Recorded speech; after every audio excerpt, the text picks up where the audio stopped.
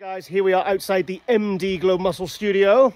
This week we have three guests. We have Robin Strand, Joe Seeman, and Emily Schubert, as well as the industry's latest hot news. Check it out.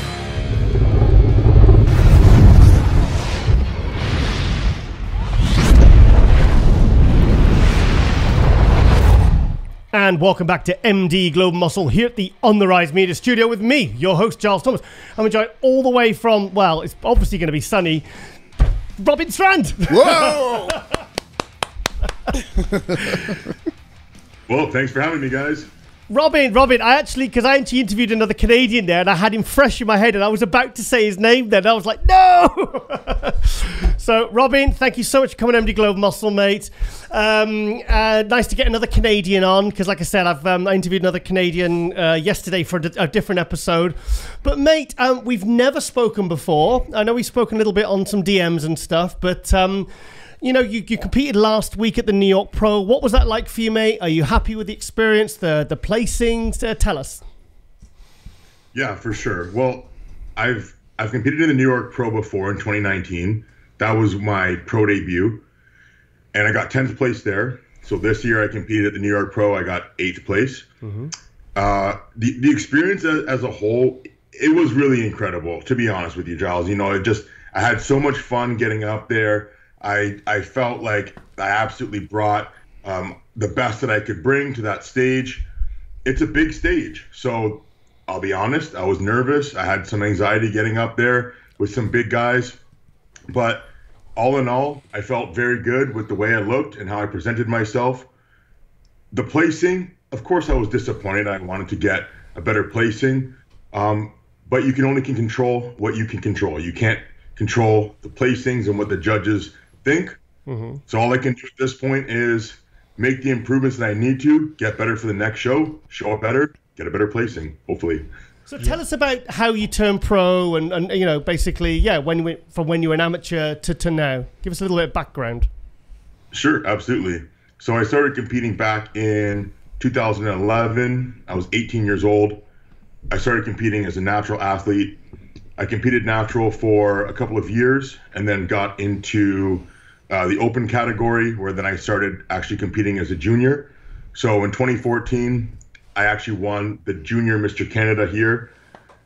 It actually took me from 2011, 2012, 2013, and 2014. I did that show 4 years in a row to win it. So that was just something that I, had in my mind that I absolutely had to win. I won it at 21 years old. The cutoff for juniors here in Canada was 21 years old. So that was, the first real feather in my cap that showed me that I had potential to continue down the road in bodybuilding. After that, I started to say, okay, it's time to get up there with the big boys. So I took a year off and I came back in 2016 as a super heavyweight. A funny thing about that was during that time, I still believed that I would be a heavyweight. I didn't quite think that I was big enough yet. So I dieted as hard as I could, and I just stripped off every last bit of fat, maybe even a little bit of muscle, and I ended up at 225.5, and the cutoff was 225. So, I did the whole thing, trying to do the cardio. They gave me 40 minutes to go sweat it out.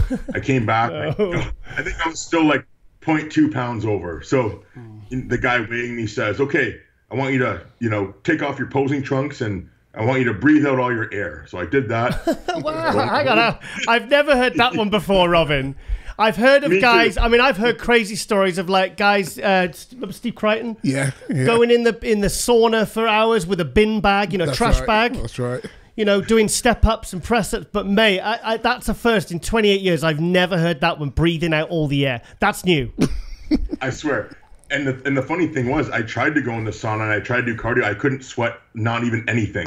So regardless, I ended up in the super heavyweights. Yeah. Now I was at the very bottom of the super heavyweights, and I ended up 11th that year. Okay. And when I got off stage, I was just over the moon with the fact that I was finally one of the big boys. And I looked at myself at now, I'm a super heavyweight, because when I did my first show, I was 155 pounds. Wow, that's quite that's 70 pounds. That's like Sean Clarida territory, isn't it? Yeah, so I was always the smallest guy, and I would win shows by being the most conditioned, and that's kind of how I got myself all the way to where the pro card was, which was in 2018. Mm-hmm. So after 2016, I got that 11th. I stayed as positive as I could. I realized, okay, I'm the smallest guy here, still good conditioning, but what am I going to do? I'm going to have to come back a little bit bigger, fill in the gaps, and so I did that for 2017. We have the provincials here, which is like the state championships. Mm-hmm. So I ended up doing the super heavyweights. I won that, first place. Overall, got the overall. That qualified me for the next year to do the pro qualifier. So in 2018, I did the Toronto pro qualifier. I won the super heavyweights. I won the overall. I was awarded my pro card. And then that same evening, I got on stage with the pros to do the Toronto Pro in 2018. Okay. And that year I got 7th place. And that's when I met Ron Harris. Wow. So you got 7th, because that's what I Joe Seeman on last episode, and he did the kind of turning pro next day when jumped in with the pros and did really well as well, So I mean, what was that? I always wondered what that must be like to be 1 minute you're amateur, and then the next day, you're the best amateur, and then like literally either a few hours later or the next day you're walking on stage into it's almost like a completely different arena, a different style. What was that like? What was that like to go from, like I said, from that to that in one day? What's that like as a competitor, as as experience? Well, I remember that day, like it was yesterday, because it was such a cool experience. Like you said, it's pretty unique to be able to do that. Yeah. I believe the Toronto Pro is one of the only shows where you actually can do that. So yeah, Joe Seeman was another guy that did that. Mm-hmm. So what happened was I got my pro card in the morning, and then I had a few hours. I basically just, okay, now I'm going to go up on the pro stage. So I filled up as much as I could, and I got ready. And I remember being on the stage, going through those mandatories, and then waiting for the call outs. Mm-hmm. Now, I had no expectations at all. I really believed that I would probably be like last place, just considering that I'm so new, and I didn't think, again, I was big enough by any means. So they called me out actually pretty quickly into the second call out. But they had to call me, they called my number twice, mm-hmm. and then they called my name because I was just kind of there like... So yeah. It's like, what? Sorry, what? Who? Yeah. Oh, me? Oh, right, okay. That's exactly how it was. Yeah. And wow. I remember the way that my body felt. It was almost like my body and my brain were disconnected, almost like a out-of-body experience. Mm. So I remember walking out there and not being able to feel anything. And I thought in my head, I must look so bad because I can't even feel my poses. I don't even know what I'm doing. But then I ended up getting 7th, and I ended up looking at the pictures. That's good. I ended up getting all this praise, and I ended up beating some well-known guys, and I was hang on, 7th place. You'd have beat to be second call out. I mean, that's like you said, that must be a real bonus on top of winning the amateur the day before. So what names were in that show? Can you refresh our memory or? Yep. So Juan Morel, Samson, I believe. Well, oh, sorry, it was. Ian Valliere was second. Yeah. John De La Rosa was first place. Yeah. I can't remember the rest, but I do remember that I beat Max Charles, and I was like, I beat somebody. Wow! Holy shit, and that's good. There was a few names, but yeah. But regardless, it's not really about who you beat. I mean, I guess it is sometimes, but for me, it was looking at the pictures and being like, wow, I belong there, and I was awarded that placing, which made me feel incredible about now going into the pro rankings as somebody who has potential to be a good pro. And it was just an incredible experience overall. I mean, when you're going from, like I said, doing that, the next day as a pro, I suppose it takes away the intimidation factor for if you got your pro card and then took 2 years off and then came back and you're thinking, what am I going into? Am I good enough? I suppose it takes away a lot of doubt, and probably, if you do really well like you did, like second call out, beating Max Charles, 7th place, that must be a real confidence booster for when you then leave the stage and then you come back and, after a good off season and know that, okay, now I really do belong here as a pro. I totally agree with you. I think my experience was a little bit different because I chose to do the New York Pro the following year as my pro debut, because I don't really count that day being a pro debut. Right. You could, but regardless, I had an off season that maybe wasn't long enough. I don't think I was confident enough because my goal that I would tell myself going into the New York Pro was, oh, I just want to get a top six. I just want to get top six. So after that experience, I realized that I wasn't training to win. I was training to lose. Just tell myself that top six would be good enough. And of course, one of my mottos is you always shoot for the moon. And if you fall short, you land among the stars. Yeah. So that year I didn't shoot for the moon. I just aimed for something high enough that I thought was realistic. And then I ended up in 10th. So not bad, top 10. And I was still happy with that because I was like, oh, okay, cool, I get to do my posing routine. That's a number 3 show, mate. You know, that's the third most prestigious, and it's an ultra competitive show that gets a lot of new faces. Top 10 in that is no mean feat, mate. Absolutely. And at the end of the day, when you look back and reflect, you just have to be proud of what you did. And I did the best that I could. Mm-hmm. I didn't peak properly and all that kind of stuff. But regardless, I got to do my posing routine. Nice. The posing routine was extremely controversial, which I kind of loved. Hang on. You said the magic word there, mate. Controversial. Here we go. You have my attention. Why was it so controversial, mate? What was it? What did you do? You didn't take your trunks off or something, did you? No. Like you did for the weigh-in? I put together... So I put together a mix of songs. One song was an EDM song, hype up the crowd. And then I put on King Kong by Jibbs, which is King Kong in the trunk, King Kong, King. And so what I did was I was beating my chest like a gorilla, hitting poses, just having fun. And then I finished off the posing routine with Soldier Boy. So it was this elaborate routine that I put together. And I guess Bob Trickerillo picked it up, and he made a Facebook post about it and saying, bodybuilding shouldn't be this monkeying around. We should just be hitting our most musculars and things like this. So it ended up getting like over 5,000 comments. And at first I was like, oh my God, like, wow, this is like overwhelming to me because there was obviously a mix of negative and positive. Yeah. But at the end of the day, what it showed me was all publicity is good publicity. Yeah. And it also showed me that when you think outside the box and do something different, you get people's attention. Yeah. Okay, guys, sorry, I had a bit of a lighting issue, so Derek caught it. So, sorry, mate, you were saying what we talk. Oh, yeah, we're talking about, I said, it's not like you're going on stage doing is it the frog march? What's it called? What's it called? The Nazi walk? I don't know. The bloody, it doesn't matter. I mean, it's not like you did something really controversial, but if that got people talking about you, mate, then, that's, if it's, and the thing is, if you said it's comments and it's kind of, there's both sides of the argument, then you've sparked like a debate there, not just everyone's, chastising you for doing something really stupid, or right, or exactly. So, yeah. At the end of the day, I knew that I was entertaining people, and I think really the posing routine is about entertaining the crowd because we're not judged on it, right? Yep. So the fans, the people that show up, they want to see some cool, fun posing routines.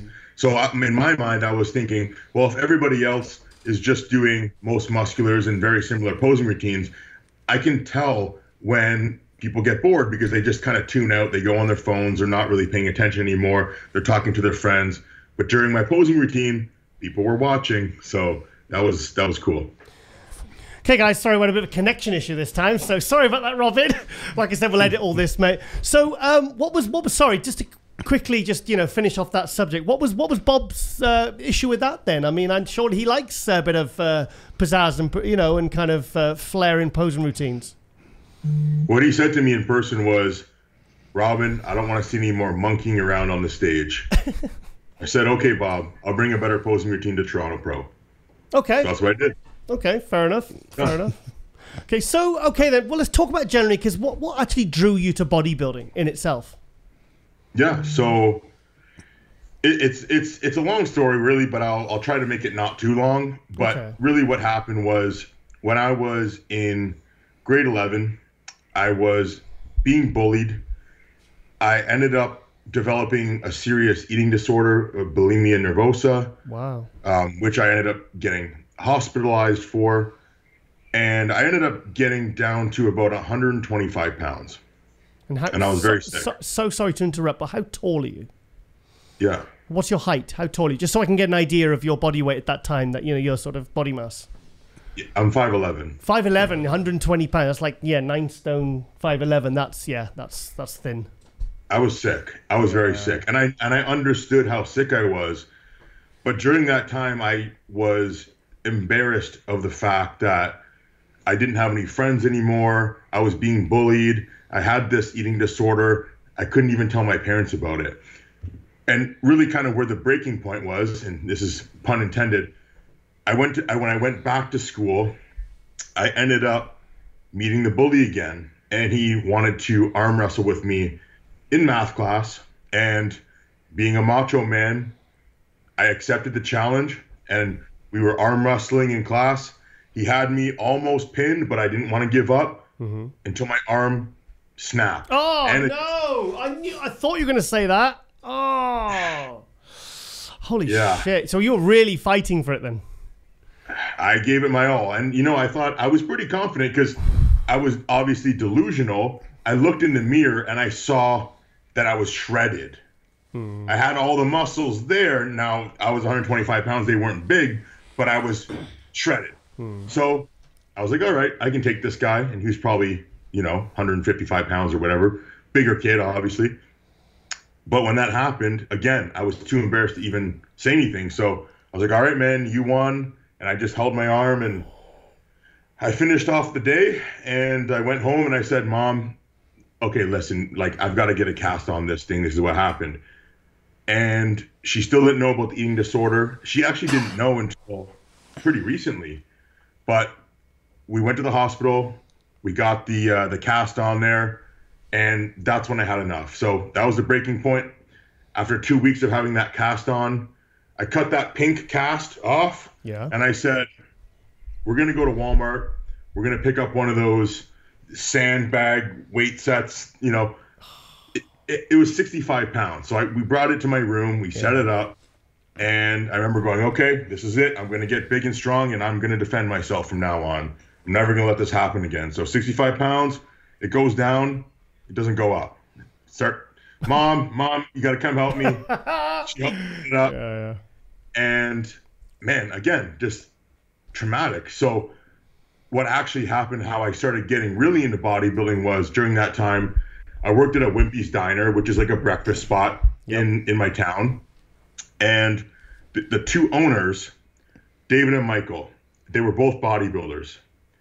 And I think that they recognized that I was a hard worker, but I clearly had something wrong with me because of how skinny I was. And when they offered me food, I would always kind of just deny. I wouldn't accept the food, no matter what it was, because I was so scared to eat. And there was only very certain things that I would want to eat. I would eat in private, all that stuff. So one day, David brought me into his office. He said, hey, man, listen, I've got this book here. It's the Arnold book of Encyclopedia of Bodybuilding. I'm going to give this to you. We're both nodding, yeah. We there's a lot we can all resonate with as bodybuilders. I mean, you got that one. It's a great book. Yeah, so everything. I took that thing home. I read it cover to cover. I went back. I said, I want to do this. So he said, okay, guess what? I'm downsizing my house. I have this basement gym. It has got everything. It's got a squat rack. It's got a bench press. It's got leg extension, leg curl. It's got dips, pull-ups, barbells. I've got weights from, dumbbells from 5 to 55s. It was everything I needed. He said, I'll take it off your paycheck. I'll bring it over. I'll help you set it up. We set that up in my room. Now, at this point, with all that equipment in my room, there was no space left for my bed frame. So I got rid of the bed frame. Wow, that's brilliant. I put my mattress under the squat rack. Yeah. And every month before school, I would bring my mattress out and I would train. And that's how I got into bodybuilding. And then around that time, after reading that book, I was desperate for more knowledge. So I was getting onto bodybuilding.com forums at the time, and I was reading everything about nutrition, and I was starting to feel empowered again, that I could make choices for myself that made me feel safe and strong. And, it's actually emotional for me. Like, I can feel the emotion coming up now just thinking about it. And, from day one, I remember having, a notepad on my computer, and I would write down my weights and how much I would squat. And, I do the 5x5 programs that I found on bodybuilding. And I remember taking pictures of every meal that I would make and every supplement, and I still have them all. Wow. Just because I go back sometimes for motivation to be like, look, man, look at where you came from. Wow. I kept a food. Sorry to interrupt. I had a food diary from 15 to 18. I wrote down everything I ate and trained. Like I kept detailed notes of everything. I kept pads of all my lifts, and then on the way to the gym in the bus, I'd say, okay, I did this last week, and now I've got to do this week, and those are cool days, man. I mean, probably a bit over the top, a bit OCD, but you do what you need to do at the time, don't you, to kind of get it. You're so into it, you kind of it's. I think it's valuable if you're willing to do it. So it's like that's what bodybuilding at its essence, at its core. That's what bodybuilding is. It's the meticulousness. It's the almost OCD kind of obsessiveness. That's what bodybuilding is for most of us. And over time, we develop it to the point where it becomes more second nature. But even now, I still keep the journals and I have the meals and I have everything written down because I think that's the best way to make progress. Yeah. So with that being said, I basically started training in my room. After a year of training, I ended up moving down to Toronto, where I stayed with my father, and I started going to university. So 18 years old, first year university, I met a guy named Dallas in my class who was a friend of a friend. And he said, hey, man, listen, there's this show, and there is going to be a $500 prize for all of the class winners. Mm-hmm. I was like, cool, let's do it. Let's win some money and, I accept the challenge. Nice. So it was 12 weeks out. I start prepping for the show. We're 6 weeks out. Dallas backs out. That's not how I work, man. I'm all in. So I end up doing that show. I won first place. And I finally felt like I was good at something because I was always picked last in sports. Yeah. I tried soccer, hated it. Tried track and field, always last. Basketball, couldn't throw for shit. Basically, every sport I tried, I just felt like I was completely wrong for the sport. Mm. And bodybuilding was the one thing that I say, and I wrote an article about this to myself, from myself, saying bodybuilding saved my life. Wow. Your story is literally like a much higher level Canadian version of mine. Like the sand-filled weights. I started weight training at 13 because I got beaten by a girl in an arm wrestle. Oh, God. I did. I know her name, but she's still on my Facebook. I keep hounding her for a rematch. Like 33, 32 years later. And imagine if you lost again. Oh, my God. Yeah. It's just that oh, my God. That actually did freak. Or she snapped my arm or something, But I've seen a lot of the thing is with bodybuilding, there's so much we can kind of, because sometimes it's the same things that, why we started. Oh, I saw an Arnold film. Oh, I had somebody I looked up to was muscular, or somebody took me under their wing and mentored me. It's kind of like everyone has that similar story. It's just that some guys kind of, they just take it further. People like yourself. But you're so right. I mean, I think a lot of bodybuilders, especially pros, because we take it to the extreme. Yeah. We start because of something traumatic that happened to us. Mm-hmm. And this was the outlet that made us feel like powerful, confident, safe, secure, in control again, after having something that I felt like I was going to lose my life to at one point. Mm. And I think if you've got like an eating disorder or something like that, and the thing is, when you go to the gym every single time, you're literally fighting with those insecurities. You're fighting them back rather than let them change you as a person for the worst. Do you know what I mean? You're actually going, okay, then, do you know what I mean? I'm gonna tackle this head on. And every time you go to the gym, that's kind of like your motivating factor.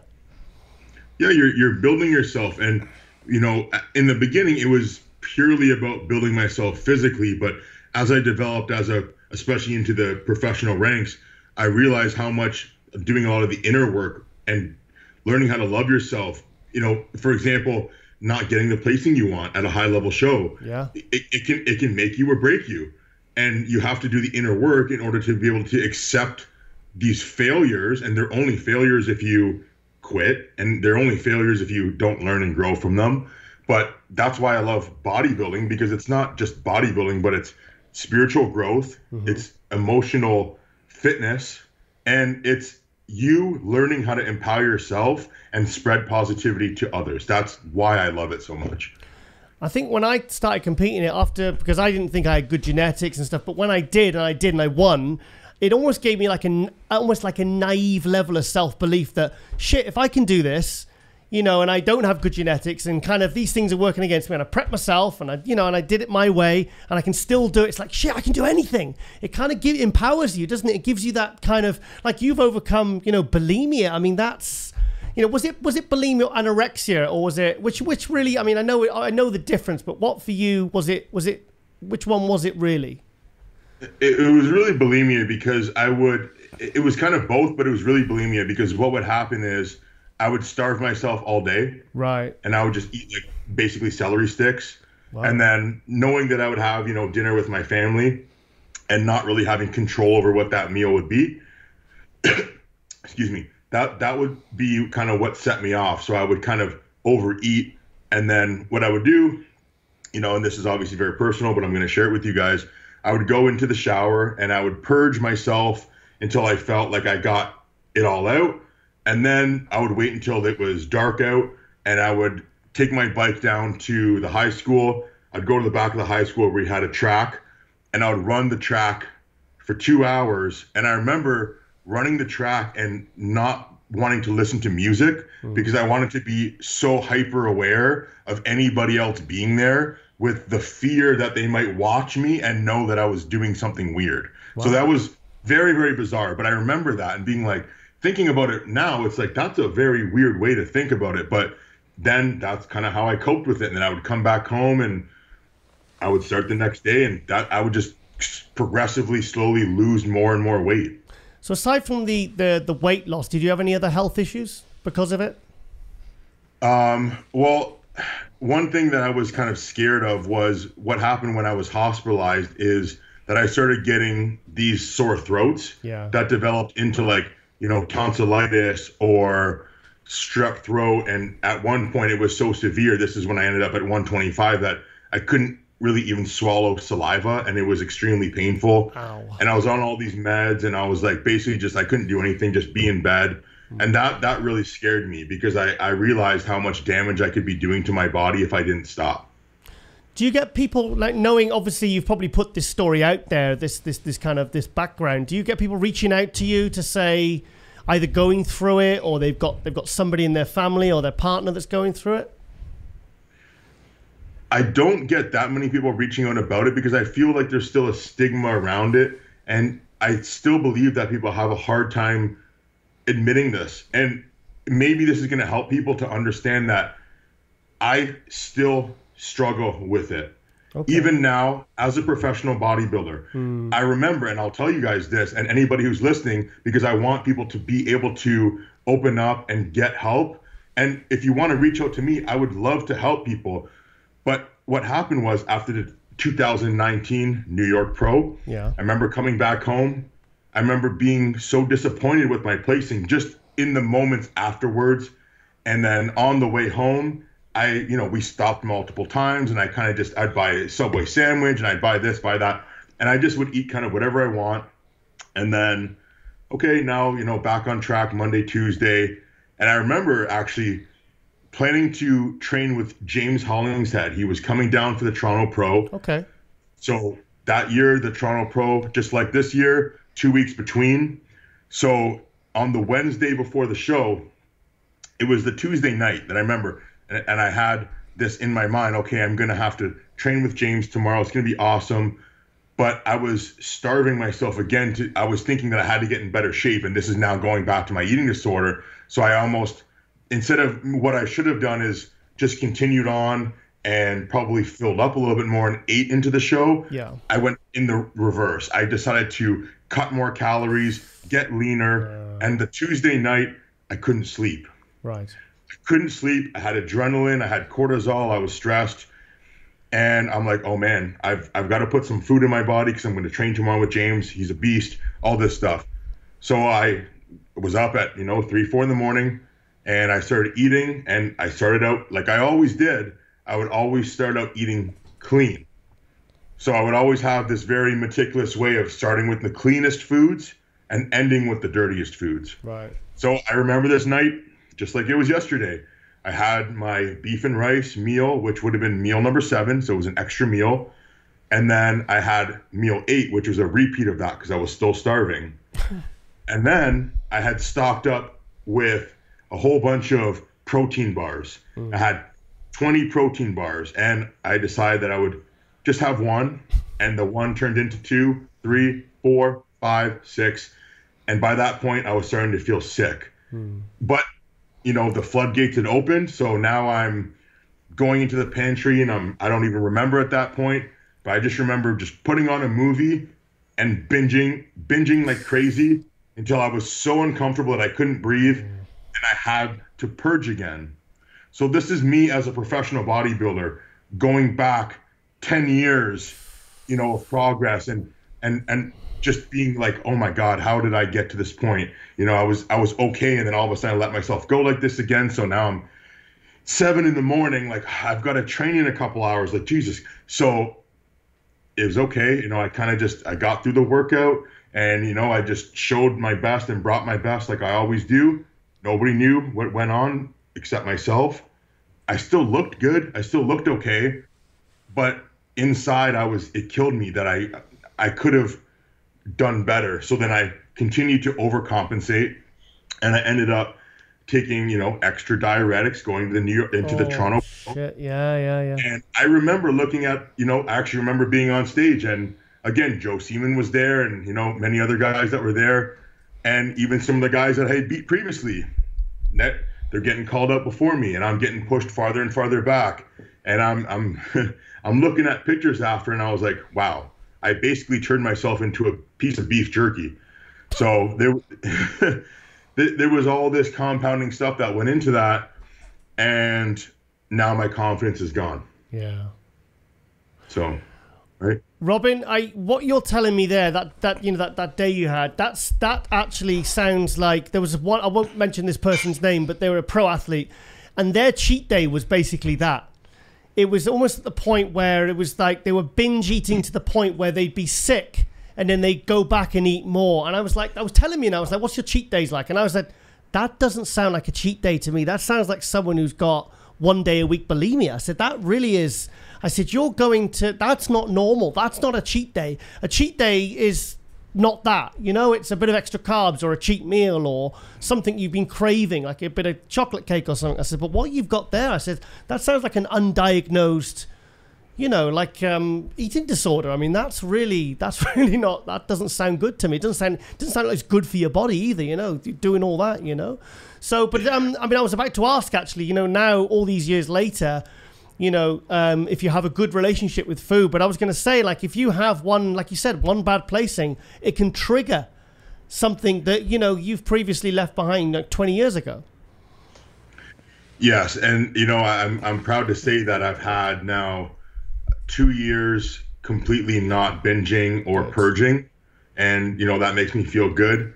But it's not to say that it couldn't happen at any moment. So you always have to be on guard. I realized this also. I learned the fact dealing with actually a drug addiction at one point during my amateur bodybuilding career. So this is just like a drug addiction, where if you're addicted to a drug or if you're addicted to food, it doesn't matter if you binge on it once a year and relapse.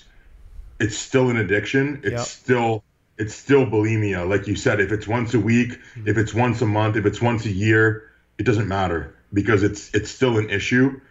And I think it's good that we talk about this stuff, because that person that you mentioned, maybe they're not recognizing yet, or they haven't come to the fact that they need to accept that as something that is going to potentially harm them or is harming them, and that they can get help and they can actually get better and find a new way to deal with that. The problem is they legitimized it as a cheat day. So it's like, no, I'm allowed to do this because this is what people do. This is what all bodybuilders do on a cheat day, right? And I'm like, no, actually they don't. They don't. That is far removed from a cheat day. That's something that could, either, you feel like you've got control over it now, but really you don't, because that's not a normal way of being or eating, So and that's why these things are so insidious, because you will justify it to yourself. They masquerade as something else.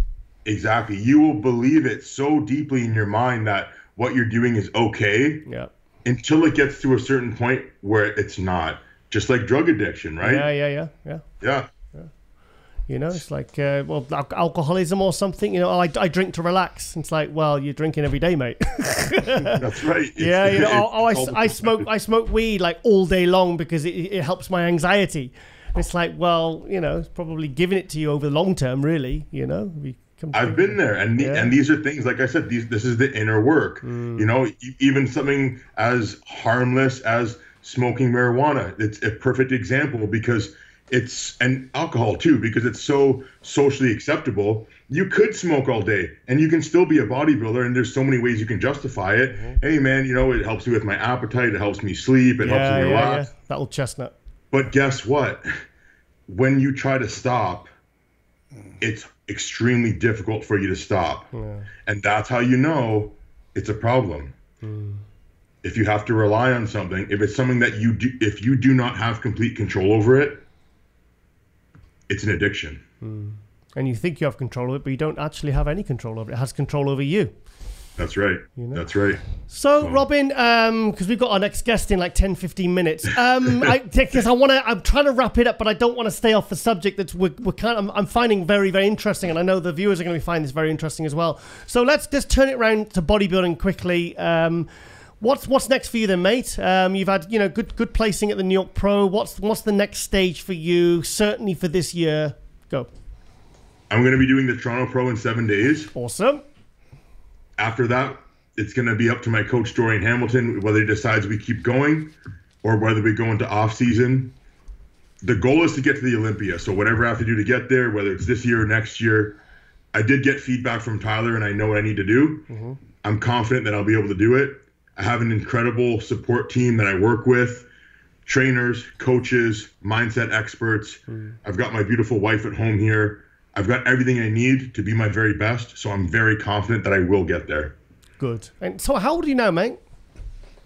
I just turned 30 years old. He's still young then, you know. It's a good place to kind of be in, really, for your age and where you're at in career and everything. So are you, like I said, I was talking to Joe yesterday. He's doing the Toronto Pro. Are you looking forward to, is there any other names you're looking forward to going up against? I know Ian Valliere's in.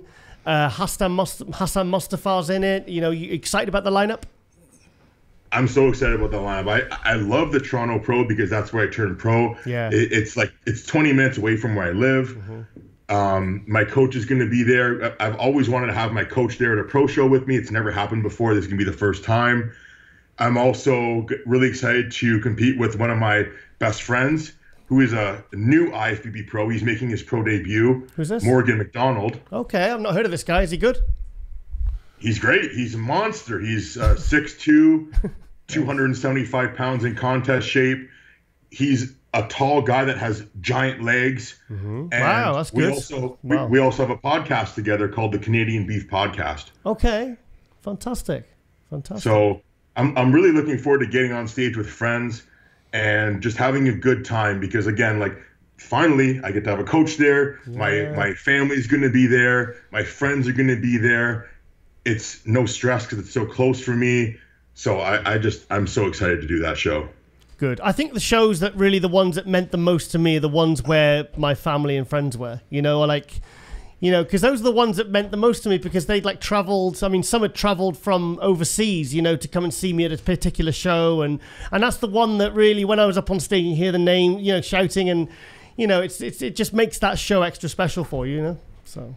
Absolutely. I mean, it makes a huge difference when you're on that stage too. You have the extra energy from people cheering for you, and you know, it's just more stuff to look forward to see all those faces there before and after, and just be around that positive energy. Cool.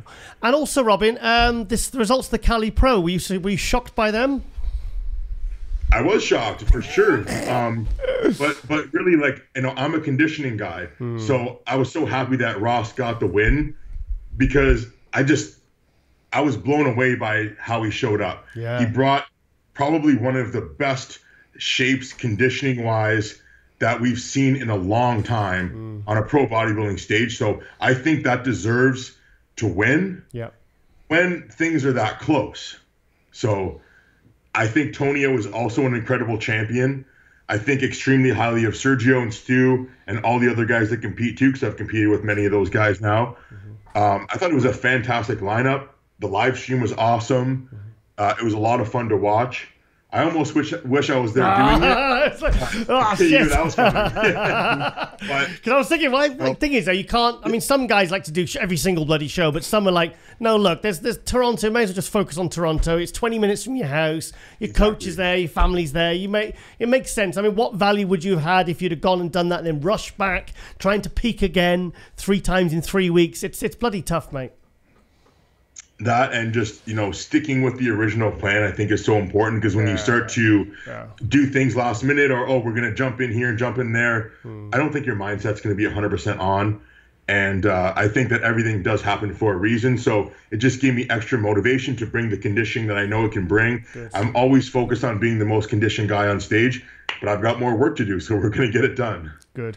Robin, I'm getting blinded here, so I think we're going to have to... I can see that. Yeah, I'm trying to casually move away from the light, but we're going to have to get some light blockers up now, mate. And I've actually got Tonio on in 5-10 minutes. That's awesome. So so it's gonna be a really, really good episode, and this has been great. And I'm thinking actually towards the end, I was thinking I'm gonna have to get you on for a part 2, because I think there's a lot of stuff that we haven't covered that I would like to cover. So this hasn't been an interview. This has been a conversation. Those are the ones I actually prefer doing, when it kind of finds its own way, And also I've really resonated with some of the things you said about the arm wrestling and how you started and all that. And it was interesting hearing, a story that obviously, must be hard for you to kind of talk about on a public platform, but probably quite cathartic and quite healing, for you. So, sun's gone in now. So, but Robin, I'm going to let you go, mate. But thank you so much for coming to MD Globe Muscle. This has been really, really good, really interesting. And all the best with Toronto. And definitely, I will get you back on for part 2. Definitely, mate. Yeah, I really appreciate it, Giles. I really also, enjoy the fact that, we could resonate over something like that. And I didn't know that about you, obviously, but, now that I know that about you, I'm looking forward to talking about that more. And maybe we'll have some more laughs as well in the next episode. And I just want to say thank you guys so much for having me on. Cool. All right, and Robin, Derek, can you quickly ask him? No. I think you've done great. And I like the way that you touched on some points where a lot of people cover up. Yeah, and you bringing these things to light, and then to know that you can overcome it. Yeah, you can overcome it. So that's absolutely great to hear. Awesome. Great to hear. So I'm just looking at how much size you put on Derek. He's getting bigger every week, Robin. He's back training hard now, and I was just thinking that. I'm like, you're outsizing that entire desk. Yeah. he literally. I refer to him as Yorkshire's answer to either Mr. T or Ronnie Coleman. A bit of a combo, because mainly because he doesn't like flying. So, and getting on a plane. So, but it's like a bit of Ronnie Coleman in there as well. So, but a stunt double. But right, guys, better crack on, get this light blocked, and I'll let Robin go. But like I said, thank you again, and all the best for Toronto, mate. Go kick some ass. Yeah, good luck.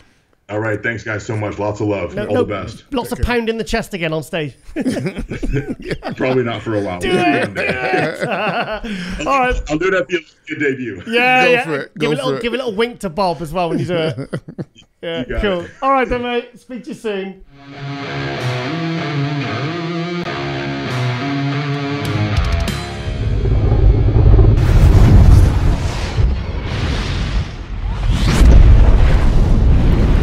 And for the first time in a while, we've got a female guest. We have Emily Schubert, all the way from, I've completely forgotten, Pittsburgh. Yes. Yeah. Yes. Well, you did only tell me 30 seconds ago. So, Emily, thank you so much for coming to MD Globe Muscle. And oh my God, you looked absolutely incredible at the New York Pro. How do you feel about that? Thank you so much. It was a whirlwind. Coming off of Pittsburgh, we jumped right into that show. So, I think it was 4 days after I got off stage at Pitt, I was driving myself out to Teaneck, New Jersey to compete by myself. So I packed up my car, drove out there on the road. It's rough when you're depleting and you're tired and exhausted, but I still had all that energy coming off, and I was ready to get back up there and battle again. So, going into New York was definitely a lot of excitement. My coach and I felt like we were going to bring even better package than we did the week previously. So my energy was high. I had really good spirits going into that show, and I was ready to have fun on stage again. I was at the gym training legs, because my gym is only literally a 4-minute drive away. And I was at the gym last week, and the photos are coming through. Ron Harris's like iPhone pictures that we put onto the, we use as reference, and they go onto the forum. We do a play-by-play. And the picture came through. It was a rear double bicep of you next to Natalia. And I said on the group chat, I could probably check my phone actually, I've got it here. I said, holy shit. Oh, sorry, pardon my French. I was so like, I mean, it was like the glutes, the quads. I mean, wow, your entire lower body completely blew my mind. Oh my God. I mean, the condition. Wow. Thank you. Yeah, I work hard on it. Yeah, it certainly shows. So can you give us a bit of background information about your, how you turned pro, your contest history, some of the highlights, to now?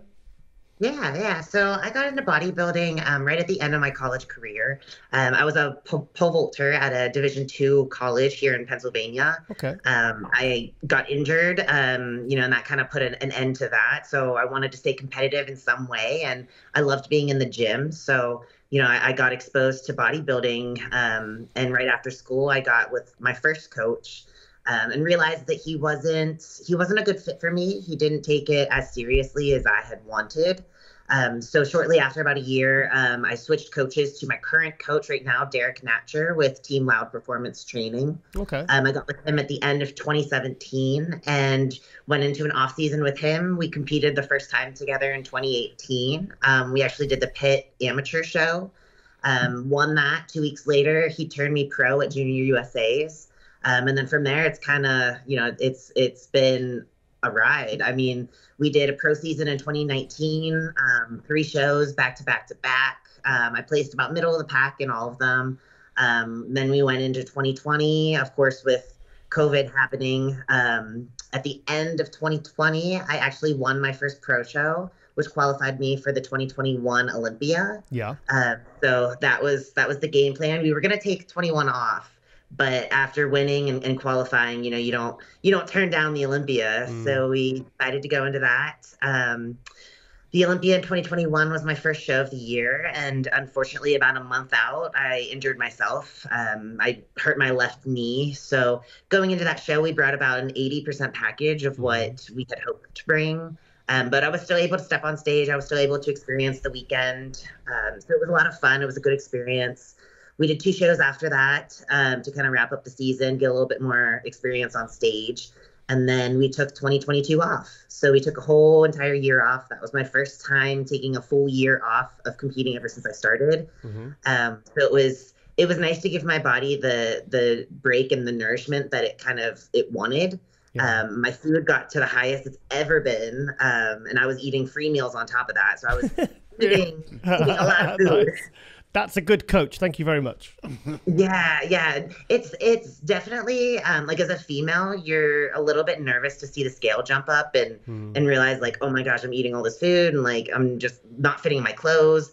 But it was really cool because I was able to focus in the gym with my output. So, week to week, my numbers were increasing. I felt stronger. I felt like I had, more push in the gym. So it was kind of like, if I'm getting the fun out of the training and I'm seeing that progress, then like I'm going to eat the food and I'm going to use it to fuel me in the gym. So it was a really fun year for me to actually take the whole year off and really focus on my training.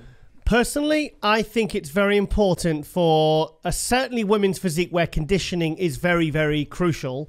I think it's important for athletes to take time off. So for you to take a full year off, because you know how harsh true conditioning is on a woman's body, on the, on everything, the hormones, everything, just like the hair, the skin, everything. I think it's really important to reset everything, give it a break. I find the ones that kind of just do show after show, because maybe they just love it and they love being in condition. I find that they're the ones that don't tend to last as long. So I think this 1 step back, 2 steps forward approach certainly works for the shredded girls, people like ladies like yourself in women's physique. 100%. And that's actually one of the main reasons why I chose my coach. He puts a great emphasis on health and recovery and making sure that we're, thinking of life after bodybuilding. Yeah. Naturally we want to do this as long as we can, but we don't want to make any, rash decisions or choices now that could lead to long-term effects. So with him and I being on the same page, I understood that taking a year off was in my best interest. And with him and I understanding what my goals are in the sport, I knew that, sitting out and waiting and being patient and putting in the time and the work was going to pay off in the long run. So, it really does pay off to listen to your body and treat it right and well. So what made you choose women's physique? So my first inspiration was Dana Lynn Bailey. And I loved how she carried herself. I loved that she wasn't afraid to be a strong female, and lift heavy weights and go hard in the gym. Watching her training videos was actually like my first little memory of really getting into bodybuilding and getting into all the motivational videos and the training videos. And so she was probably the first woman that I looked up to. And I always wanted to be a muscular build, to be strong, to go into the gym and lift heavy weights and do something kind of impressive was always, my goal in the back of my head. You can tell you're strong because you've got that kind of muscularity, that dense kind of muscularity. You've got a lot of detail. There's a lot going on. Do you know what I mean? And you can't really get that from light cable work. Yeah. My coach and I, we always call it that I'm on a leash because with my training, I push. Yeah. So with him, it's almost like he has to hold me back a little bit. Like for example, I used to have back squats in my training protocol, and I was getting upwards of 4 or 5 for sets of like 10 to 12, and kind of pushing weight there. So he said, we're not really getting what we need to out of that movement because you're strong and you're pushing it. So we actually had to switch and remove that exercise. So he has a lot of say on what I'm doing in the gym, because if not, I'm just going balls to the wall, as hard as I can. So he's kind of the voice of reason behind it all. So tell me your style of training. Yeah, so mainly progressive overload. We typically will do a 3 on, 1 off, depending on how my body feels and how recovery is. Mm-hmm. We typically will choose, my coach controls my training, so he writes out my protocol and my programming. So we're really paying attention to what body parts that we need to bring up, making sure that we're putting the emphasis where we need to. Mm-hmm. So for me, my legs seem to be dominant. So we train them to kind of... Sure, yeah. I couldn't help but notice, like, oh my God, your legs absolutely... I saw a video you posted today with you're flexing your legs and stuff, and I was just like, the density and the layers of the muscle in your... Like, and all, I mean, the thing is, I love conditioning, do you know what I mean? Male or female, I think it's absolute king, do you know what I mean? So to see that, like, that level of density, it's really, really cool, because I know how hard it is to bloody achieve that level of muscularity and size and conditioning. It's just hats off to you, Thank you. Yeah. So my legs tend to take over. So we actually keep them about 1 time a week. So we have 1 leg day where it's everything. So I go hard and heavy for quads, hamstrings, glutes, and kind of just, not annihilate them, but I crush them pretty good. And then, we have a secondary day where I touch them just a little bit. So it's more volume, a little bit lighter weights, less exercises. And then the rest is mainly upper body. So we're hitting my arms usually 2 to 3 times a week, my shoulders at least twice a week, back at least twice a week. Wow. So we're trying to bring up the upper body to kind of match it. And that's how my food goes as well. So my coach usually will feed me more on my upper body days and a little bit less on that lower body day, just to allow my body to put those the nutrients where they need to go. So, I mean, you've just had thing is, the New York Pro, you were going up against like the current Olympia champion. What was your feeling when you knew that, because that doesn't really happen very often, where the sitting the current Olympia champion will go and do another show apart from the Olympia, because it's like you'd think that all they want to do is work year round to defend their title. But what was your feelings when the numero uno, who's never off, was coming into the 2 shows that you were doing? Yeah, so it's funny because that's not the first time I've gone into a pro show with Natalia. So the 2 shows I did after the 2021 Olympia, she was actually there. She won both of those shows as well. And then going into Pitt, she was there. She ended up winning Pitt this year. And then going into New York, she was there. So it's like, she's everywhere. She's following you around, isn't she? Yeah, yeah, it's one of those things where I can only control me and what I bring to the table. So, I'm going to bring my best package and fight for that top spot and let the chips fall where they may. Unfortunately, it is kind of hard to go up against Miss Olympia herself with that title kind of being held in her name. So it's frustrating in an aspect, but I'm not gonna step down from competition. That's what we do this for, and I'm not looking for an easy win. I want it to feel good when I finally do win. So I'd rather it be good against good competition than not. She didn't blow you off the stage. No, yeah. Seriously, because I said when I saw that renewal bicycle, I said, my God, could this lady, could she win this? I said, because this is like Natalia really, for a Charlotte New York Pro, should be next level. And it's like this girl, I said, she's really holding her own against her. I mean, there's that final two. I mean, I'll send you the pictures on DM. I've got them on my phone. There's some really nice shots. And I'll tell you what, I said, this is close. Yeah, it's definitely cool being my first time on stage in almost a year and a half, might even be more than that.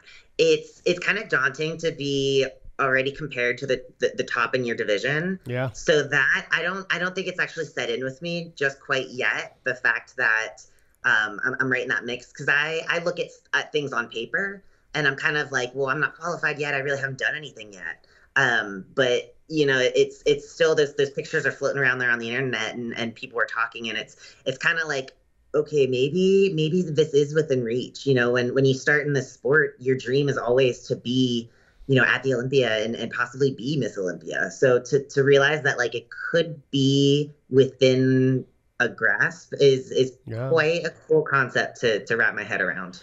Please tell me you're doing more shows this year. Yeah, we're getting ready to. Fantastic. Good.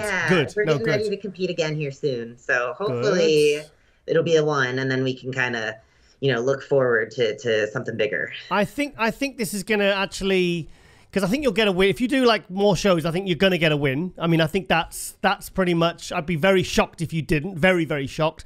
So I think this kind of being so close to Natalia and it not being on stage at the Olympia, I think it's going to serve you well by the time you get to the Olympia, because it's going to be like, look, this is the lady that really, was really breathing down Natalia's neck in 2 shows. So I think you've got to get a win. Please get a win and go get to the Olympia, because I think you'll shock yourself. I think you will. Trust me. My competitive spirit, we're not done. Nice. We're not done. Nice. So what drew you to bodybuilding in itself then? Oh, I don't know. I think the fact that it's so challenging in a way that it tests you not only physically, but mentally, emotionally, spiritually. It's something that every single day I'm telling myself, can I improve? Can I get better? What can I do to get even 1% better than I was yesterday? So it's for me, I'm a very type A personality, very obsessive, very driven. If I'm going to do anything, I'm going to do it excessively or not at all. So for me, bodybuilding is kind of, it's easy for me to wrap my personality around. It's very easy for me to stay on a strict schedule, even deep in off season. I was getting up and going to sleep at the same time, making sure I hit my meals properly and around the same times. So it's easy for me to live that groundhog's kind of style of life. Kind of like living in the box of bodybuilding. And for me, to see what I can do with not only with my body, but testing my mind as well. The struggles you put yourself through, and you have to remember, like, this is all a choice. There's no gun to our head saying you're going to diet on fish and asparagus and that's it. This is a choice. It's a privilege to compete in this sport. And for me, it's really cool to see what I'm capable of and pushing the envelope to see what I can do next. As a sort of women's physique competitor, what are your views? Because I found personally, because I've really followed since it started, like 10, 11 years ago, 2012, 2013. And I think it was 2017 when I really saw the level of conditioning in women's physique go to another level. I mean, I spoke to Juliana Malacan, because if you compare a 2016 Olympia to a 2017 Olympia look, the 2017 was so much harder. And I asked her this, and she said, I did that because I felt that that was where the division was going. She said, but personally, for my physique, I didn't like it. I preferred my softer, rounder look that I brought for my first, I think 3 Olympia wins. So as a competitor, what are your views on, because like now, really, if you ain't got shredded glutes in women's physique, you ain't placing top 5 in any show. So what's your overall views on that? I'm curious. I personally, I'm a fan of conditioning. I think showing detail in the musculature is what kind of brings that beauty to a physique, in my opinion. Mm-hmm. The softer looks on stage, especially with those bright lights, I don't think it's quite as impressive. Sure, it's a little bit more feminine and you get that more shapely look to you. But for me, I've always been into that freaky look. Oh, really? That you like, yeah, that, it catches your eye and you're like, wow, that's crazy. The human body can look like that. That's nuts. So for me, I've always liked that grainy, striated, vascular look. It's what I prefer. It's funny because most of the athletes I ask them, especially women's physique, they'll say, "Oh, I like my physique like just when I'm a few weeks into a prep, when the muscle's starting to pop, and I've still got a bit of body fat." But you're like, no. So when do you like your physique at its best? Is it show day or? It's funny because my coach and I will laugh about this, but I actually prefer it when I'm like depleted and flat and tight and dry. Yeah. And I like send these pictures to my coach and I'm like, holy crap, look how crazy I look. And he's like, yeah, you're flat as a board. But that's just, and it's funny too, because when he fills me finally and I'm like full, I tell him, I'm like, I feel fat. Like, what is that? I feel like my muscles are going away. He's like, no, you're just actually full for once. So for me, I prefer that like dry, crispy look on me. Okay. But personally, I really enjoy being like in the midst of deep in season. So for me, this last month has been super fun to go from a show to another show and just watch my body kind of keep transforming day after day. Because, now we're at the point where daily I'm seeing changes and it's super cool. It's like a science experiment. Wow. So what do you look like in the off season? Because some ladies like to kind of go almost to reset, and some like to go big and heavy, and others like Natalia like to stay in pretty much contest condition year round. What do you like? What's your preferred state of being? Yeah, so with my coach, we're obviously focusing more on performance in the off season. Yeah. So for me, I do put on a good bit of weight. I would say in season right now I'm like high 140s, 150s, right around show. Majority of prep, I was in the 160s. Mm-hmm. Off season, I was pushing about 180, wow. Right around there. Okay. So yeah, it's quite a softer look. It's definitely something that has taken me a little bit of time to get used to. Mm-hmm. Seeing yourself go from shredded and all this definition to now a softer, your face gets a little bit more rounder. Your clothes don't fit the same. It's definitely something I've learned to come into as I'm getting older as a woman, is to kind of embrace that femininity and understand that like a softer look is okay. And to gain weight is okay. And I think that's a topic that isn't talked about enough amongst us female competitors. Mm-hmm. Mainly because, when you go on Instagram, all you see are the shredded in-season pictures and videos. Yep. And not a lot of the females will show you their off-season. And for me, that's a big goal of mine, is to show you every step that I'm going through, because that's normal. It's the process. I mean, Natalia aside, because she is literally shredded all year round. I don't know how she's done it for so long, so successfully. It's quite something, really, and I'm not sure whether it's the best approach, but it clearly works for her. Yeah, I mean, I'm sure genetics play a part in that. Yeah, possibly. And possibly. For her, she's getting on stage every 3-4 months, so yeah. She can't really gain that much weight, because then it's harder to get it off, and then you're putting your body through even more pressure and more strain. So for her, she probably needs to stay within that, 10 to 15, if that around her stage weight, in order to compete as often as she really wants to be competing. And that's a choice that her and her coach have to make, True. So, women's physique, do you see yourself always staying in women's physique, or have you ever been tempted, or are you looking to the future and thinking maybe female bodybuilding, with it coming back to the Olympia? What's your thoughts on that? Yeah, so as of right now this season, we're going to stay in women's physique just because that's the feedback that we've gotten from the judges. Yeah. Going into pit, that was my coach and I's goal, was to kind of see where I would place after taking a year off and adding about 11 pounds of stage weight. So, we weren't sure what the feedback was going to be. And obviously, battling Miss Olympia, we're going to stay in women's physique for now. Moving forward, I would say the door's not shut on women's bodybuilding, mainly because it depends on my training. So if I get to a point where I would have to hold back in the gym in order to stay in women's physique, it would be a harder decision for me not to move up. Yeah. But, if my look is more preferred in women's physique, then we'll stay there and kind of work will be on fine tune everything. So it really depends on kind of the way my body goes. If we take another full year off and train and eat as we did this past year, we might have to look into swapping over into women's bodybuilding, but that'll come, in time and see what happens with my body.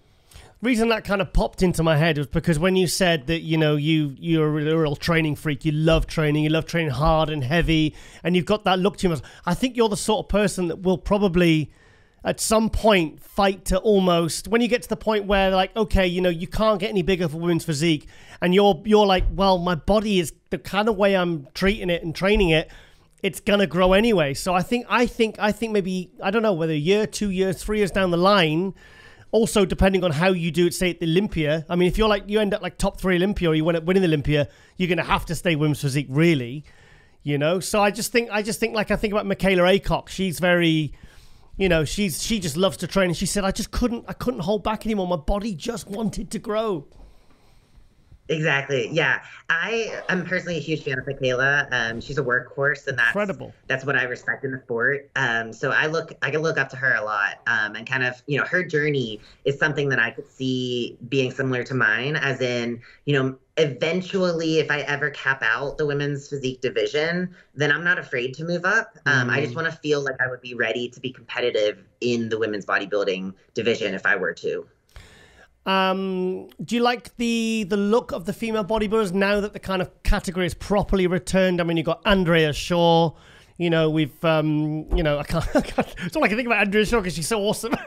It's like, really, like now, because really, now they're coming back, it's a much nicer look that I personally, I'm going to say it, it is the ladies out there in the women's female bodybuilding now, I think they're just absolutely incredible. I think they paid attention to the right things is how I'm trying to say. I agree. I think there's more of an emphasis on shape and proportion than ever before. And definitely with posing too. Some of the women that are becoming bigger in that division and kind of being a standout are learning really how to present their physiques in a flattering way, in a more feminine way. And I think that is working in their favor.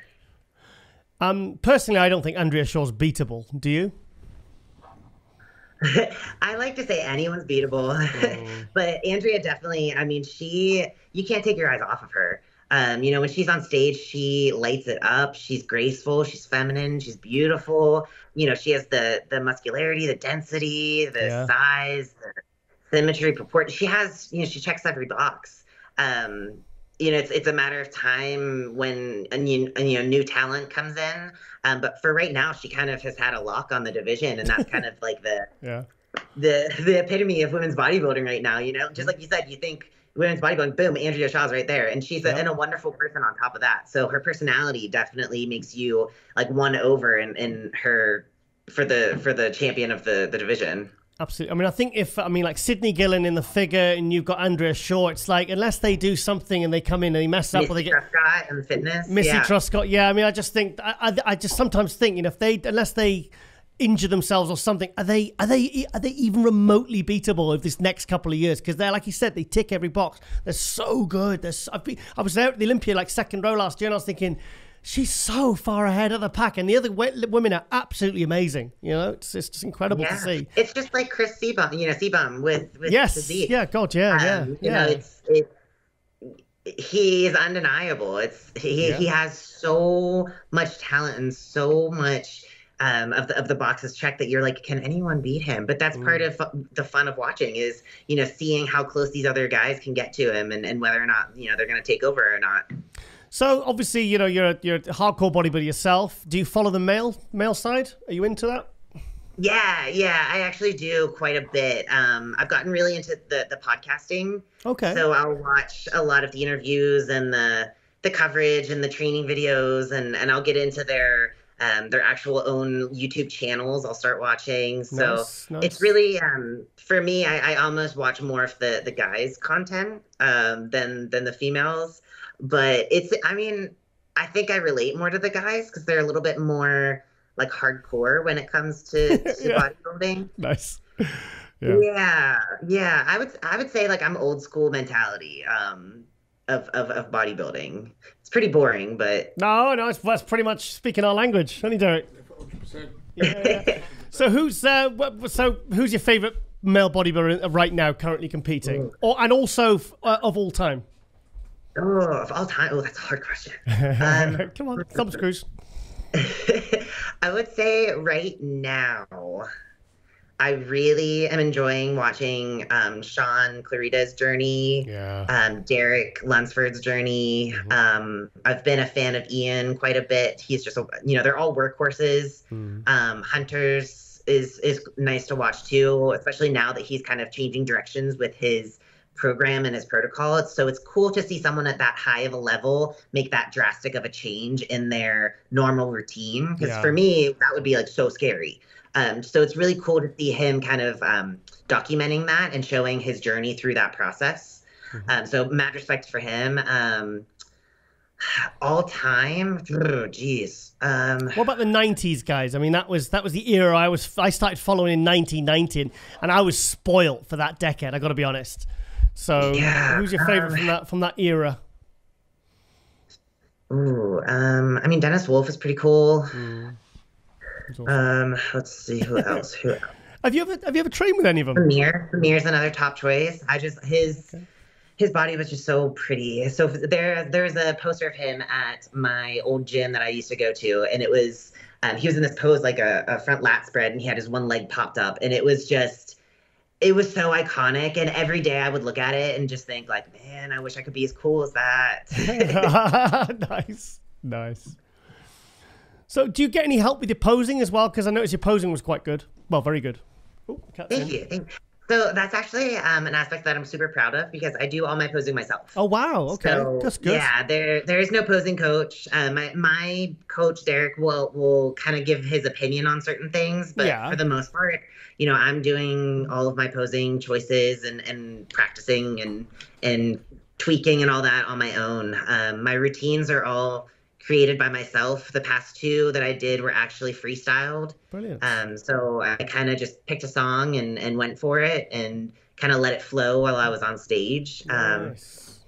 I gotta be honest. I actually hate hearing that because when somebody like the French bodybuilder Theo Legeria, I've seen him pose. He's absolutely fantastic. And he tells me, oh, I just make it up as I go along. I'm like, yeah, but if you actually choreograph something, think how much it's great to see you, great poser, but imagine if you choreograph, it'd be even better. And he's like, well, maybe not. And I'm like, because, obviously you have natural posing ability. If you can go on stage, Cedric McMillan would do that. He said he'd just go on and bring the house down. And it's like, but that's just, you've just done it off the top of your head. It's like, me, when I was prepping, I'd start my posing routine literally when I started my prep, 12, 16 weeks out, and it was just every single day. And then people like yourself go on and they can just feel the music and pull something absolutely incredible. Yeah, it's something I might try in the future. But for right now, I feel like if I were to try and create something and memorize it, I feel like on stage, if I blank, it's going to be super noticeable. But for right now, it's like I just kind of feel the music and let my body do what it wants to do. And for me, that's where I feel free. These past two shows, I had the time of my life on stage. It was There was no fear. There were no nerves. I felt the crowd. I played off of it. So it's kind of cool, especially at New York. I started in some back poses, and I heard the crowd kind of, you know, cheering me on. So I'm like, okay, I'm gonna keep going with this, you know, show off a little bit more here. See, so it's nice to have the freedom to do that. If you did that and you had a choreographed routine and you're like, okay, I'm gonna have to turn to the front now, and but you've lost the audience, and then you're trying to fill the gaps of your choreographed routine that you had memorized. Yeah, I do see a point. Okay, I'll let you off. I'll let you off this once. Right, Emily, also tell us, because I said to Derek before we started filming, I said, Schubert, I said, it's probably German. And then you, before we started recording for Global, you said, you're a bit of a mix, aren't you? Yeah, so German, Polish, Czech, Slovak, kind of like the Eastern European. Okay. How do you know all that? I mean, how do you obviously traced your family tree, or? Yeah. So my sister and my cousin got into like the ancestry stuff. Okay. So they've been kind of like trying to find our lineage. So they'll kind of search back and see our different family members and where they're, you know, coming from, and so they're super into it. So, you know, I learned a little bit from them. I'm not as interested in it as they are, but they've given me kind of the basics, you know, the brief rundown, and I would say mostly our lineage is German and Czech. Okay. So. Cool. Right. Okay, Emily, before I let you go, is there anyone you'd like to thank? Any sponsors? Any people in particular? Yeah. So obviously my team, my coach, Derek with Loud Performance Training, my tissue therapist, Adam with Alliance Athletics here in Pittsburgh, my suit sponsor, she makes every suit that I've worn on stage, and I'm so glad I get to represent her, Becca with BB Custom Suits. Cool. I wear body bling jewelry every time on stage. She curates perfectly matched jewelry sets, Bow with body bling. She's awesome. Mm-hmm. And then obviously Liquid Sunrays is the tanning company I choose. They always leave it stress-free for me on show day, making sure that my color's just right on stage. And then other than that, my family and friends that support me, you know, the gym members of mine that kind of root me on every day. They see me struggling. So, you know, all the people behind me, definitely, I appreciate every one of you. Awesome. That's been really, because I get, there's one member on the MD forum, he's always telling me, get more females on. And every time I get them on, they always exceed expectations every single time.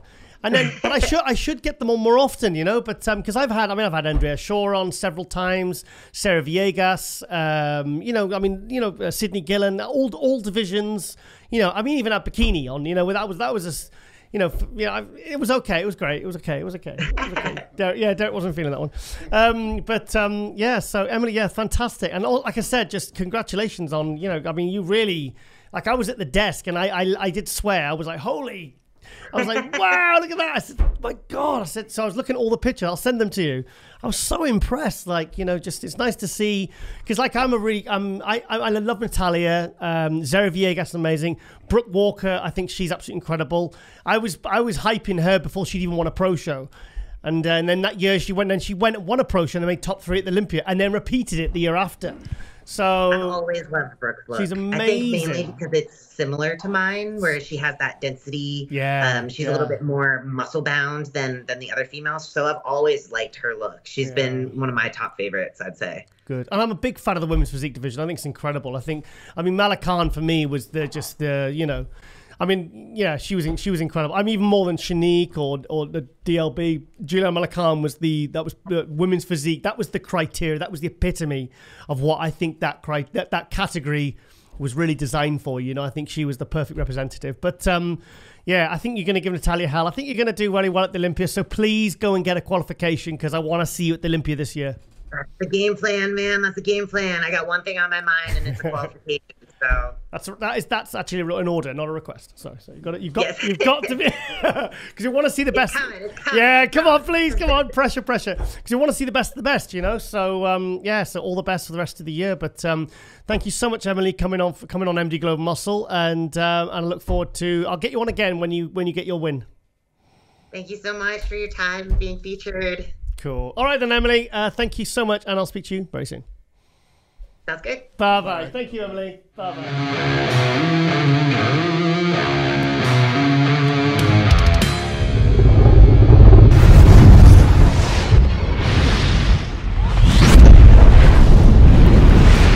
And we're joined all the way from extremely sunny Ottawa, Joe Seeman. Hey, happy to be here, man. Joe, we haven't spoke. We just said there before we started filming, we haven't spoke for about a year. I'll be honest, mate. I'm completely lost on what we spoke about last, what you were doing. So I really, obviously, when you did the New York Pro last week, you popped up on my radar a lot, and I got thinking about, when you turned pro. Was it 2018, 2019? 2019, yeah. 2019. My God, it was only a few years ago.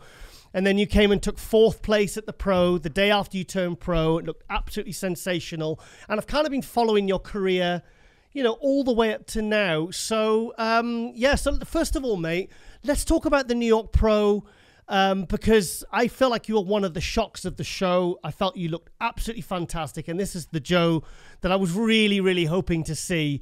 So how do you feel about the whole New York Pro generally? Let's walk us through it. Honestly, like I was really happy with, how that went for me, because, last year I had a very poor showing, like my body, I was kind of like mentally and physically burnt out. And, so I had a very poor showing last year. So going into this year, I kind of had a chip on my shoulder to make sure that I, could bring my best possible look to the stage. And so going into New York, I was really motivated to make sure that I brought something that was like a wow factor, or something that people haven't seen from me before. So dialing into that show, like I was, as the days leading up to it, and I saw how things were dialing in, I was really excited, because I knew that I was going to surprise some people and be able to be in the mix of the first call out. So I knew, even before I got on stage, I knew I was going to be in the mix. Just by how I was looking and everything, and being able to be end up 4th and a show like that with some really good competitors, it really fired me up and motivated me, because it's been a minute since I've been in the mix like that, and now that I've been able to kind of show what my physique can look like when I'm I don't think that was 100%, but I think that was pretty close to my best that I could be based on that being my first show of the season. But I was happy with how the peak went and what I showcased, and I'm really looking forward to continuing to improve on that look. For me, you've kind of regenerated the excitement you kind of sparked when you did that first pro show. It was, I remember the thing that's burned into my mind was that crazy readable bicep, the separation, the quality, that you rarely see on open guys now, that conditioning. And I was like, wow. And then then you had a couple of years of kind of I felt like you weren't really hitting the mark, but I feel like now what you did last week, the way that I was reading comments and, and what I was seeing myself on video and photos, I feel like now you've really, like I said, you've really got people talking about you again. So yeah, good job, mate. No, I appreciate that. Like I said, I really, especially after last year, and I really wanted to make sure that I brought it, and I definitely pushed myself to get that conditioning in and make sure that I had the conditioning, and then making sure that I dial it in and not just be conditioned, but have the fullness, have the dryness, have that look all in one shot on stage. And it really worked out really well with what we did to bring that to the stage, and I was really excited about that.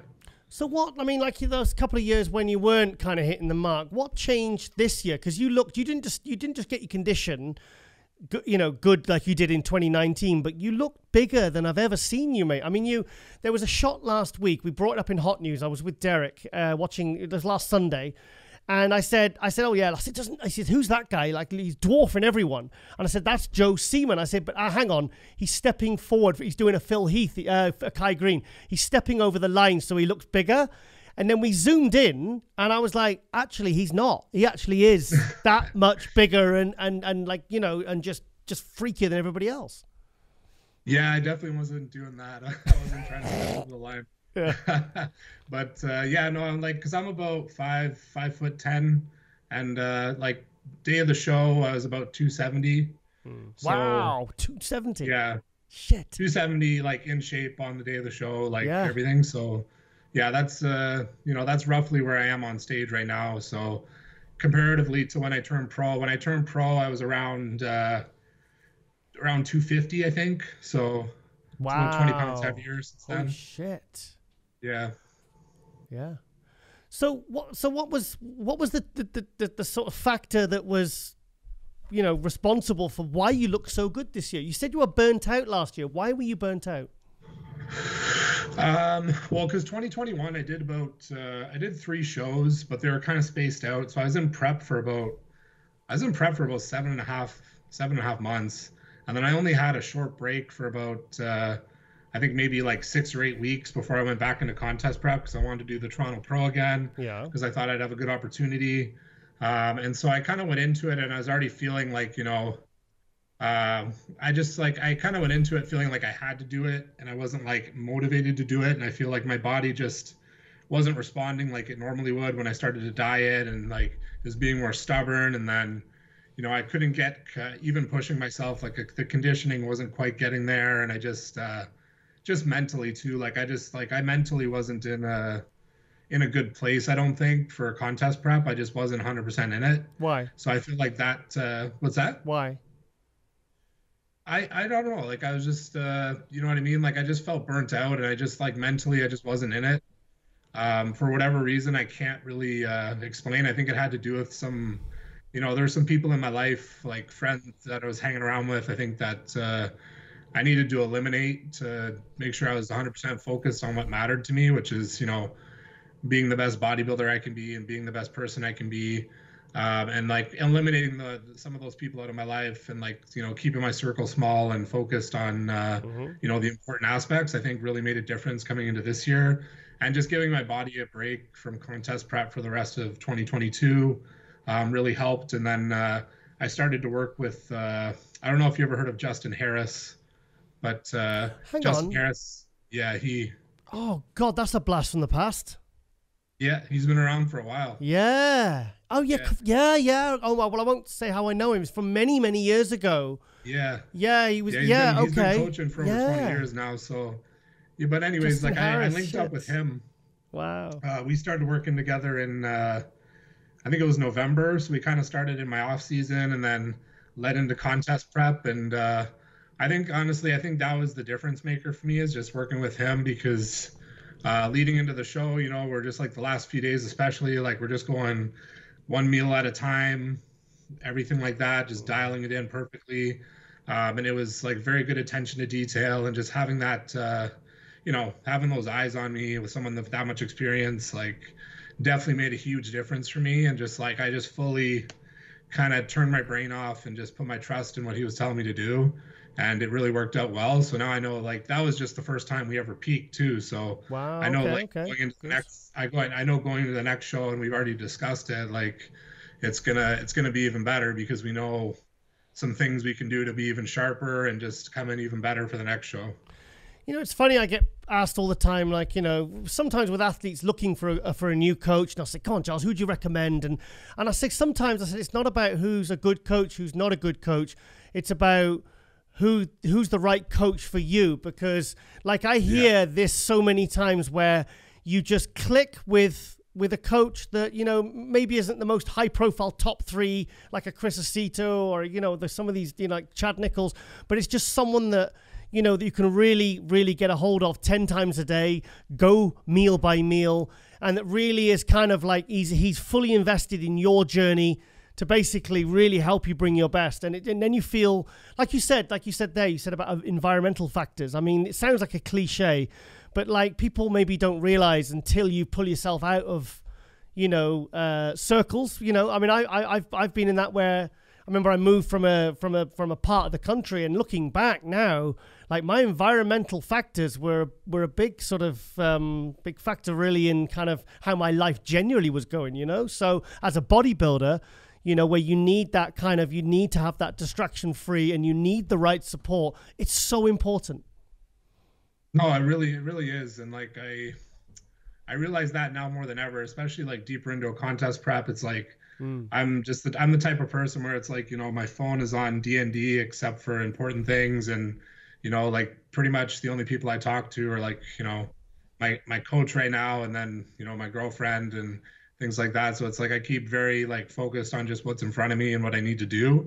And I find that type of that type of focus and eliminating those distractions just it's like the only way for me to like be my best, and it works really well. And it's really helped me this year to just be that much more focused on what I'm doing and enjoy it while I'm doing it too, because like, you know, like you got to enjoy it as well. And like I've been enjoying the process more than I have in the past, and I really like, you know, working with Justin because, you know, with us, it's like he knows I have experience. Like I've prepped myself before.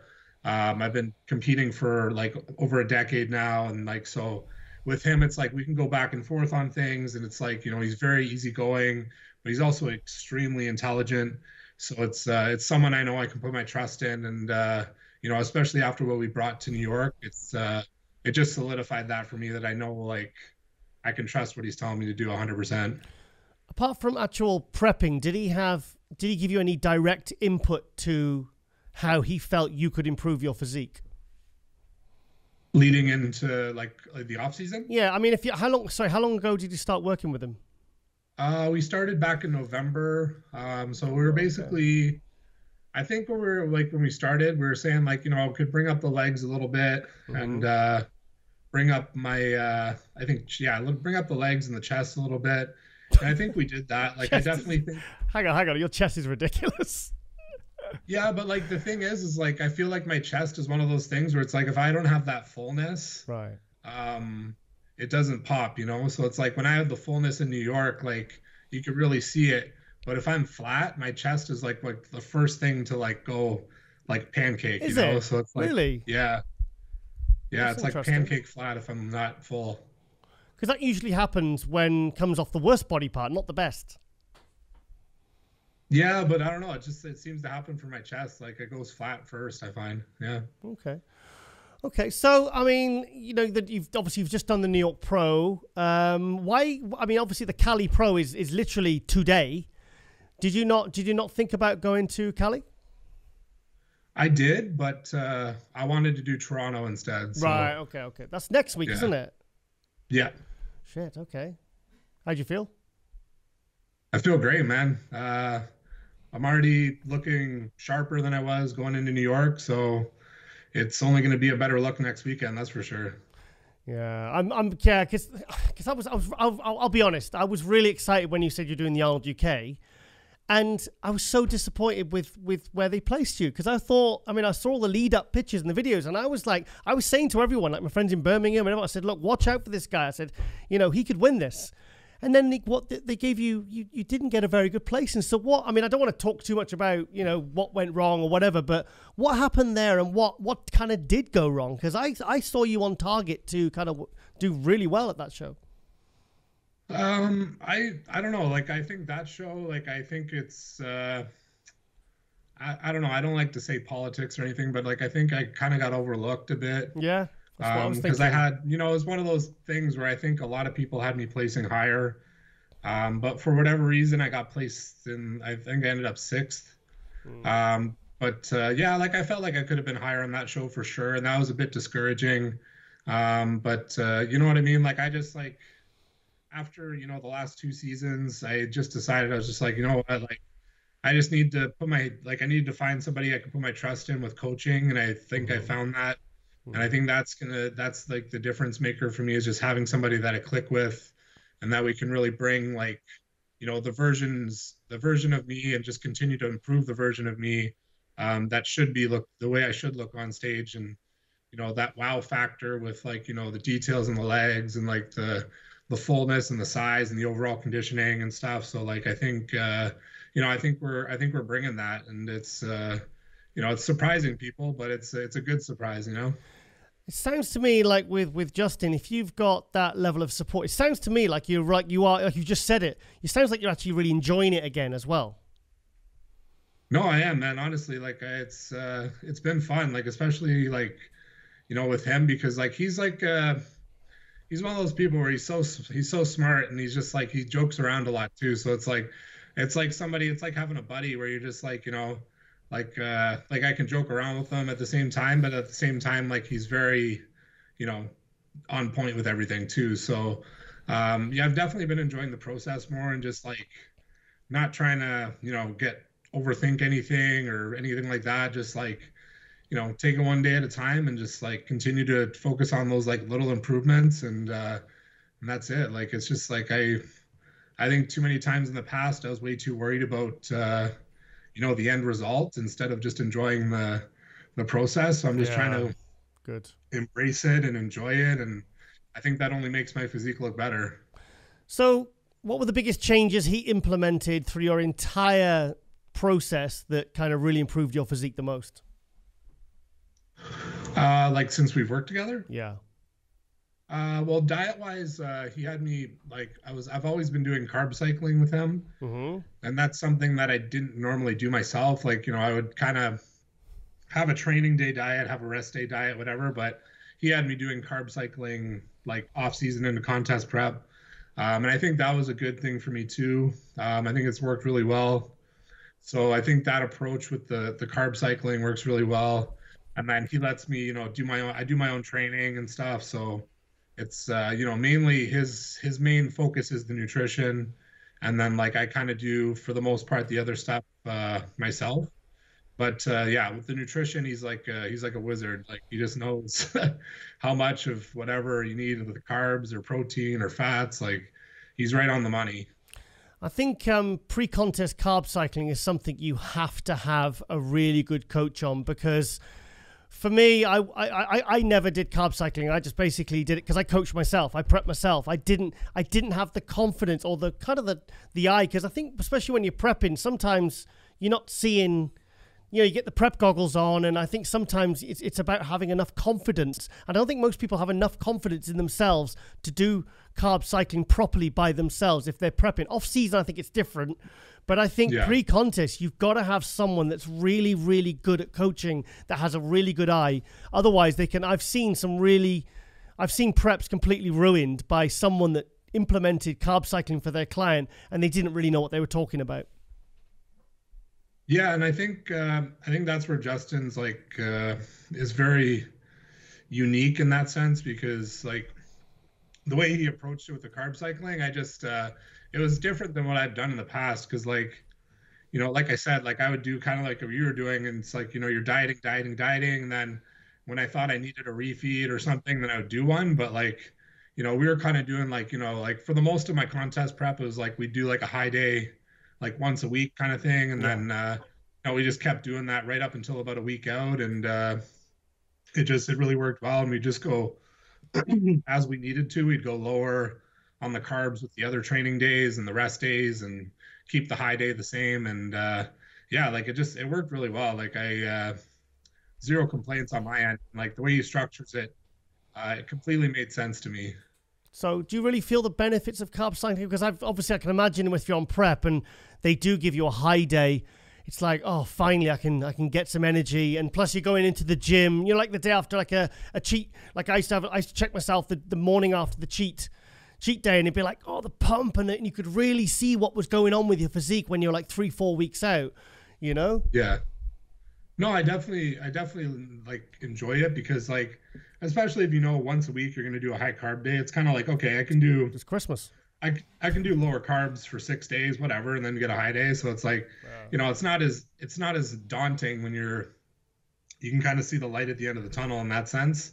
So even when you are on lower carbs for the most part, it's like, you're like, okay, well, I know if I push this for 6 days, I'll still get a high day. So, and we kind of just kept going like that, and it worked really well, and it keeps you like kind of grounded that way too, because you're not like, oh, I just have to keep doing low carb days for like weeks on end, so it's like you kind of get more in a better headspace, because like I only have to do this for so many days in a row, and then we can implement a high day.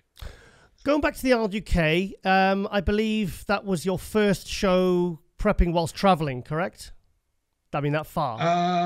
That was my first show traveling that far. Right. Because that was pretty far. Like, I think it was, I'm not sure. I think that was like 10 or like, it was like at least 10 hours. It's further than bloody Toronto. Oh, way further. The reason I'm bringing that up is because I think that's a really, like, you can prep for a show and that's fine, but I think when you're going up several levels and you want to really test yourself, and you are willing to travel to Europe to do like an Arnold UK or a show in Europe, you know, it's a completely, there's a lot of the different rules apply when you're traveling, because you were traveling by yourself, weren't you? Oh, I was traveling with my girlfriend. Oh, right. Okay. So you had someone there. But I mean, you know, there's a lot more you have to take into account when you're traveling and prepping. What was it like as an experience for you? And what did you learn from, you know, that kind of experience? Because, well, I'm going to ask you my next question in a minute. First thing I learned, not really, doesn't have anything to do with the show itself, but I would never rent a car again going to a country like that. Yeah. Because me and my girlfriend decided to rent a car, and we're not used to driving on that side of the road. Yep. And trying to drive on the other side of the road when you're like a few days out is not good. So anyways, wouldn't do that again. Yeah. But honestly, like the travel aspect, I don't think really impacted the way I looked on stage, because like I left like a week before the show. So like I was out there early and everything. I think the thing that threw me off was we were on stage really late. Like they did prejudging at like 8 p.m. or something. I remember, because like it was like at night. So I think I had like 6 meals in me before I even went on stage. And it was just like, it was different for me because like, you know, you're used to going on stage like in the morning or early afternoon or something. So it's like going on stage at night was different. I don't think it made me look bad or anything. I just think that kind of threw me off the way they did it, because they changed the schedule at the last minute. Oh shit! I think we were supposed to be on a bit earlier, and then they changed it, pushed us back more, and it was kind of all over the place. But I was just about to say, if you know that you're going to be on stage late, that's one thing, because you can prepare for it. But if, like William Bonac said to me, he says at the Olympia, they were told to be sitting there. They were told to be backstage for 6 o'clock to go on stage for 7 o'clock. And they didn't get on stage to bloody 11 o'clock midnight, you know? Yeah. So, and the thing is, I find that the smaller guys, they're not affected as much. Like Lunsford and Haddy at the Olympia, they told me they weren't, well, Derek Lunsford did, they're not as affected by it, because I think it just affects the smaller guys less. But the big, like 250, 260, 270 guys like yourself, that can really, really, you know, trying to time the food and the water, and especially if you're restricting water, it's bloody hard, isn't it? Yeah, it is. It's a timing thing too, because you're thinking like, okay, I ate my last meal, you know, this time, and I'm probably going to be on stage around this time. So it's like you're trying to kind of plan and coordinate that. So yeah, if it's off by more than like an hour, then you're like, okay, do I need to eat again, or I do this or that? And it's like, so when they keep delaying it, it can totally change the way you look if you're not able to adjust with those things. So like, yeah, like when they did that at the Olympia, like you said, it's like, it can really mess the guys up, you know, and you can go from looking right on point to looking, you know, almost like 10-20% off within a couple hours if you're just sitting there and waiting and you have no idea what's going on. I think Rami would have looked completely different if he'd have been on stage at 7 p.m. Yeah, no, it's true. When you have to sit around and wait and you're that big of a guy, like you can definitely go flat and just not look quite the same within hours easily. I mean, some guys as well, they'll really stress over that. Other guys will be like, okay, I'll just sit in the corner. And plus, like backstage, there was no areas for them to really relax or chill or go grab a corner and put their hoodie up and, you know, sleep on their bag for a couple of hours. You know, so it was like, well, I can imagine there was a lot of kind of a lot of stress backstage, you know. So for you to be on stage that late at the Arnold UK, that was, you know, that's not good. So, I mean, that's valuable experience you've now learned as a pro. You've traveled and you've competed, which, like I said, it's a completely different endeavor. So, what I'm leading to is, would you consider doing any more European pro shows, like some maybe Emilio or Portugal or some of the Spain shows?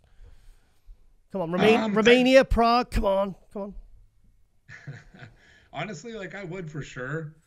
Just like for the experience of being able to travel to those places I've never been, and obviously to do the shows, of course. But that's definitely something I do want to do. I don't know if it'll happen this year, but I definitely want to do it. Like if not this year, then next year for sure.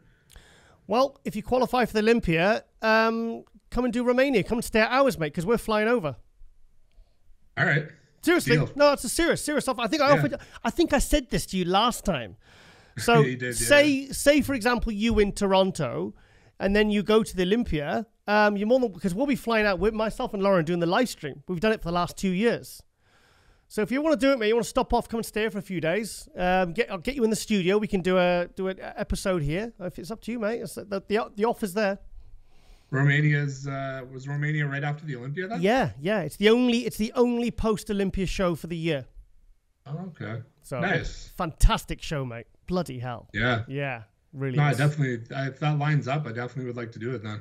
All right then, mate. So sorry, mate, I was actually asking, would you consider doing any more overseas shows or like that, basically outside of the US or Canada? Well, I'm taking it one show at a time. You know, I'll see what happens in Toronto, and then I'll kind of decide what to do from there. But I definitely am considering to do more shows. But I like to do one show at a time, kind of like, you know, and then kind of see how that goes, and then kind of decide from there. So I'm going to see, how things play out next weekend, and then I'll decide what's next based on that result. All right, then. So I haven't really looked at any of the lists for anyone who's doing Toronto, because obviously the competitor list hasn't come out yet, because it's all still about Cali. So do you know who's doing Toronto at the moment? Do you know any of the main names doing the show? There's Ian Valliere. Oh, yeah, of course. Hassan Mustafa. There's I think Mo Shaban might be doing it. Okay. There's a few other Canadian guys. I think some newer pros doing it. Robin Strand, is he doing it?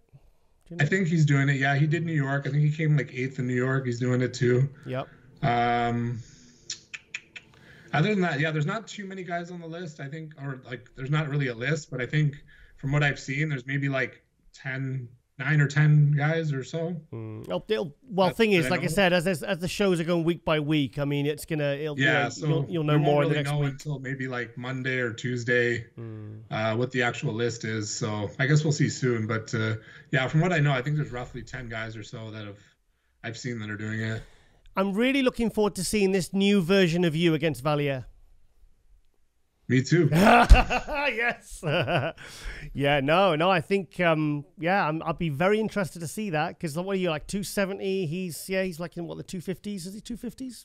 Something like that? I mean, yeah, he's a little bit shorter than me. He's about 5, because I'm like 5'10". I think he's about 5'9", maybe, or 5'8". And he competes, he's like 250s, high 250s, I think, when he competes. Yeah. Yeah, that'll be interesting. So, so you're feeling good then? You're feeling fresh for what's coming next, mate? 100%, man. I feel amazing, and I'm ready to do it. Good. I'm ready. Good. So, aside from bodybuilding, what's been going on in your life in the last year or so? Honestly, man, like other than bodybuilding, like I have, a very good coaching business. So that takes up a lot of my time outside of bodybuilding. So I'd say that's pretty much it. Like bodybuilding and coaching is what I've been doing mostly. Yeah, pretty basic. Good. All right, then, mate. Well, we're getting some directional light here, so I'm gonna start getting blasted with more sunlight. Just leave it, Lauren. Just leave it. Leave it. Yeah. So, right. Well, like I said, I was so happy when I saw, how you were looking, and because I was like, yes, finally, because it's like I said, you started so well, and then obviously I was like, this guy is not like a 7th, 8th, 6th, 7th, 8th place guy in any show. He's, I really had high hopes for you, So to see you looking like you did it in New York, and that was a good lineup. You could have been higher, And I just, I've got a feeling you're going to get a win this year, mate. I really do. I think you're going to win, and I've got and obviously then that'll get you to the Olympia, mate. Appreciate that, and I agree with you. Like I think, I think New York I could have placed higher, but I think the main thing that I'm focused on more going into Toronto is that I'm continuing to polish my presentation, because I know, especially with the head judge and everything, like I think like the head judge was Tyler Mannion, and I know like because I watched the first call out over and over again, and as soon as I was breathing a bit too much into my midsection, then he moved me out to 4th when I was in 3rd. Okay. Yeah, so I know just from that, like I was like I need to polish my presentation and practice like crazy. So that's what I've been doing, just polishing it up and making sure that when I go on stage in Toronto, there's going to be no reason why, why anything looks off, and nothing's going to be, out of place or any issues like that. I'm just going to make sure that everything's perfect and, polished and ready to rock. I really like to hear, like, the fact that you've made that observation that you've you know what I mean, you've seen that happen with Tyler and you've thought, right, okay, I see what's happening here. That's really smart of you to do that, because that's something you can fix by next week, you know, and that's something that could help you. That could save your, you know, that could be the difference between first or second or third. You know what I mean? It's like that could really save your ass if it's close. No, exactly, and that's why I'm like, you know what, like, you know, with only 2 weeks between shows, it's like, you know, you can improve your physique a bit, but yeah, the main thing, presentation, and I know I can polish that up, and you know, getting the first show out of the way and like some of those jitters, like now I'm just like that much more confident going into this, and I just know with that polished presentation and just hitting everything 100%, it's going to be good. It's going to be good. And the majority of like bodybuilders do really get better with each show, really. I mean, like you started off really, really good there. That was a really good start to your season. So if you can, like, even if you could hold that, really, that would be good. You know, it's something like Toronto. I'll be better. Yeah, there you go. There you go. Good. I'll be better in Toronto for sure. Good. I guarantee I'll be better in Toronto, 100%. Good. And like I said, you've taken it one show at a time, so you're not really, you know, planning beyond that. But so that was my next question. So yeah, mate. Okay, then I will let you go. But as always, mate, like I said, I've been there right from the start, really, in 2019. You know, this show's still going. You're in our 5th season now, and you were one of the first guys. You know, you're one of the guys that I have, you know, right from the very, like Samson. You know, like literally, we followed their careers right from the start, and we've kind of monitored it, and you know, and checked in with you every time you've made a step up or step forward. You know, so. Okay, then, Joe Seeman, once again, thank you so much for coming to MD Globe Muscle. And the sun is literally about to blind me, so I'll let you go. But enjoy the rest of your Saturday, mate. And like I said, thank you so much for coming on. No, thank you for having me, man. And you know what? I look forward to being on again in the future and talking about a win, ideally.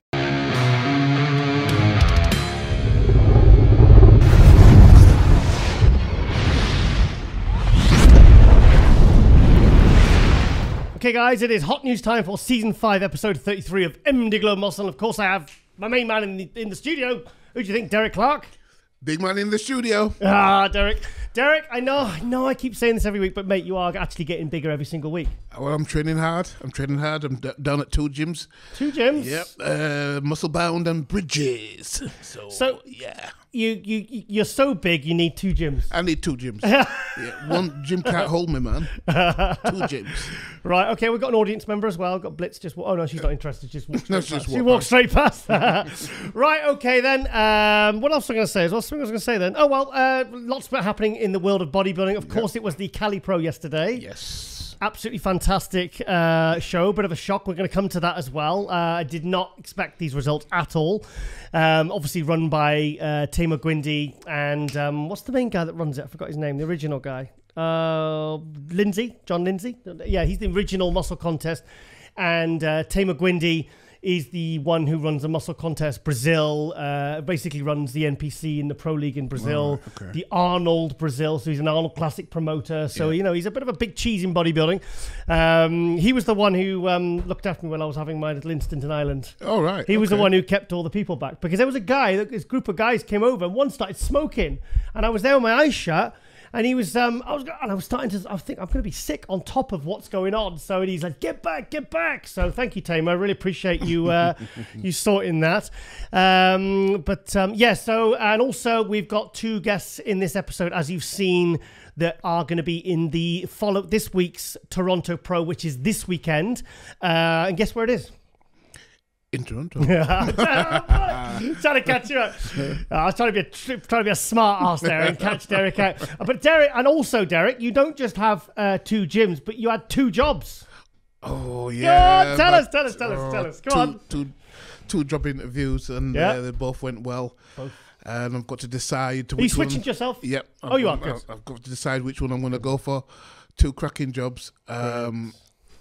I'm not going to reveal who I'm going to go with yet, but okay. Yeah, I've been lucky, very fortunate to have 2 contracts sent through to me. Good. So I'm over the moon. Good. And it's not male stripper. No, male stripper. No, not a paint stripper. Electrical engineer. Yeah. So I hope you've told him you can't work Sundays. Oh yes, it's just Monday to Fridays.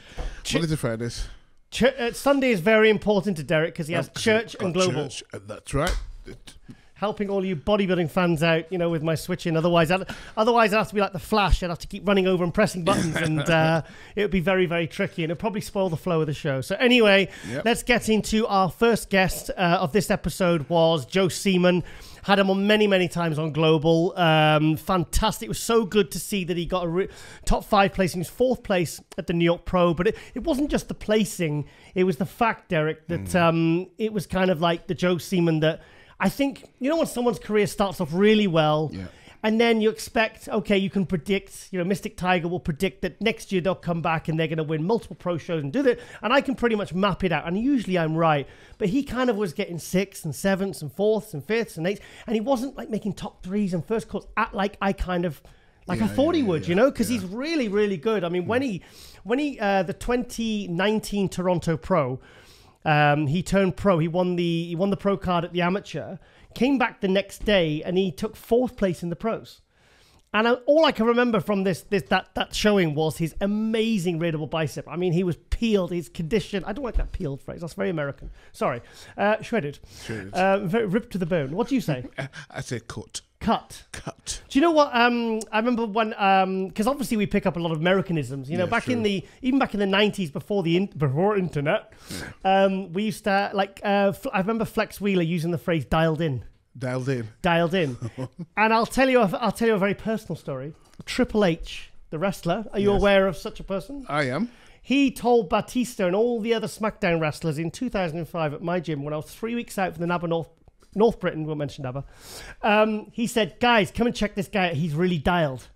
It's really dialed? Dialed, yeah, because I showed him my abs and he said, you looking in good shape. I said, yeah, I'm competing in 3 weeks. Because it was funny because it was well, it wasn't, I can't remember. But it was some time when I even noticed that guys were in the gym. That's how focused I was. I was doing legs and I was doing extensions. And I didn't realize, literally, like where you're sat there now, was Triple H and Batista doing rear delts. Wow. And you know another thing? I've got stronger rear delts than Batista. No way. He was doing 35 kilo. I did 55 kilos. Oh, you busted it. Yeah, I busted it. You busted it. So anyway. So yeah, but that was where I heard the phrase dialed in. Dialed. Right. Dialed. And I'm not sure. No, don't really. Dialed? It's like you like dial it into the right frequency so you look cut. You peaked. Shredded, yeah. Dry as Gandhi's flip flop. I like that one. Dry as Gandhi. Is that a bit racist? No, not really. Okay. No. Okay. I'm just checking. No. Okay, I've been accused of many things. I'm only accused of certain things. So what was my point? I forgot a point. I had a point. Anyway, I digress. So anyway, so Joe Seeman, and then he came over to the Isle UK a couple of years ago. And I recommend him to go train at Simon Fan's Ultimate Fitness Gym. Right. And I messaged Simon Fan. I said, look after this guy, make him feel welcome. I think he's just him and his girlfriend. He's flown over a week before. He's in Birmingham. I sent him to your gym because obviously, he's and you'll get some friendly faces and you'll make a fuss of him. Do you know what I mean? And and then he got 6th in that one. But I was kind of expecting to come in and almost be a front runner, Yeah. But, I mean, top 6 is great in any pro show, but yeah, so he's a great guy. So to see him, I mean, what was he? Let's go to his Instagram account, and I'll show you how he was looking because he's 5'10", and I'm sure he said 270 here. So he's a big dude, and he's got a massive back. And you should see what he deadlifts. He deadlifts like 700 pounds for reps. Wow. So he's a big, strong dude, and I remember because the first time I had him on in 2019, he was so shy. He was so shy and reserved. And I remember the next time I had him on was 6 months or a year later. I think maybe a year later. And he was so much more. It was so nice to see him flourish with his confidence and his. What are you looking at there? That's a picture. It's blown up. So you're looking at the laptop. Yeah. So it was so nice to see him kind of really sort of coming out of his shell. Yeah. And and now every time I get him on, I know he's going to give me a great interview, and he's very relaxed. And because you try to get the guest as relaxed as possible, you know. Sure. Do you know why? That's why I used to do my real. You never saw me. Did you ever see me do my cringy? Yay. No. Do you remember? No. You know when I introduced the guest, welcome to MD Glow Muscle, blah, blah, blah. Yeah. And then I used to do like a clap and like a real cringy, yay. Oh, right. Like that. And it was cringy, but I know that it was cringy, but it was self-deprecating because it used to make them laugh and put them at ease. Put them at ease. Yeah, because I'm sure people thought, I remember Mark Hector once, I had him on the British Bodybuilder. He was trying not to laugh yet, like that. Like, is he a bit, slow? You know, is that right? That's not politically correct. Probably not. Oh well. So yeah, and it was. But I used to do it because, like I said, it was. I did it. There was a reason why I did it. And that's a little icebreaker. Yeah, a little icebreaker just to make myself look an idiot. But you know, it Puts a smile on the face. Puts a smile on the face and gets them at ease, so they don't feel like, obviously, because I'm such an intimidating figure. So oh, the cat's going crazy out there. What's he doing? Has he caught a mouse? Look at him watching run. Look. He's gone crazy. Go on, Domino. Go on. Sorry, I've got a crazy cat. So, yeah, so Joe Seeman, fantastic. I'm so happy he got 4th place at the New York Pro. And I really, really want to see him at the Olympia this year. Yep. So let's see how he does in Toronto. He's going to be going up against some very, very stiff competition. Hassan Mostafa. We have Ian Valliere, you know, like 7th place at the Olympia, one of the biggest names in bodybuilding, top 10 Olympias, you know, competitors in the world, you know. So, and it's gonna be a good life. He's got Robin Strand, who we just had on this episode. He's gonna be in the show as well. So it's gonna be an absolutely stacked show. So if Joe gets a win there, he will be in the Olympia, because now they've done away with the points thing. The point system, you have to get a win. In fact, I want to quickly read this to you. Most 4th place in the New York Pro. This is what Joe Seeman has said in his post. Most will have no idea what it took mentally, physically, and emotionally to accomplish this. 2022 I had the worst showing of my bodybuilding career. I was in a bad headspace, burnt out from the previous season, and found myself letting the wrong influence into my close circle. I had to do a lot of soul searching to figure out who the hell I am. So he's kind of basically saying, like, you know, I mean, because people see you athletes getting ready for shows, and they see the pictures. I mean, obviously social media, you know, the journey and all that, and they see you training hard. But I think sometimes they don't appreciate what's going on behind the scenes and what it takes out of you. Exactly, mentally. It's, sacrifice. It is. What was the biggest sacrifice for you, Derek, in bodybuilding? Oh gosh. Apart from carbs. Biggest sacrifice, I think. It's a case of just trying to remain focused throughout. Right. Yeah. That's the key thing. You know what I mean? To just sometimes you have off days. You look at yourself and you think, oh no, it's not happening. But it's just to keep that focus, and you know, just stick to your plan, stick to the game plan. You know what I mean? I try not to think about anybody when I was competing. You know what I mean? I just try to focus on myself, tune in, and just home in. That's all I did. And also not let your business, your personal life kind of go to fall apart. This is it. You see, I asked all my staff to, I said, look, I sat them down before I... Did you? Yeah, I sat them down and said, look, I want to compete, but, you know, you've got to take the stress off me. Nice. Right, so I said, if you're not going to do that, then I'm not going to compete, because to handle stress and as well as, you know, run a gym, and then you know, diet down and everything like that. It's tough going. It's tough going. It is tough. Yeah. So like I said, this is it's nice to see bodybuilders opening up about these kinds of issues. So let's see. I want to show you his back, Derek, because his back is. Oh, that's a good shot. That's a Walt Whitman, I can tell.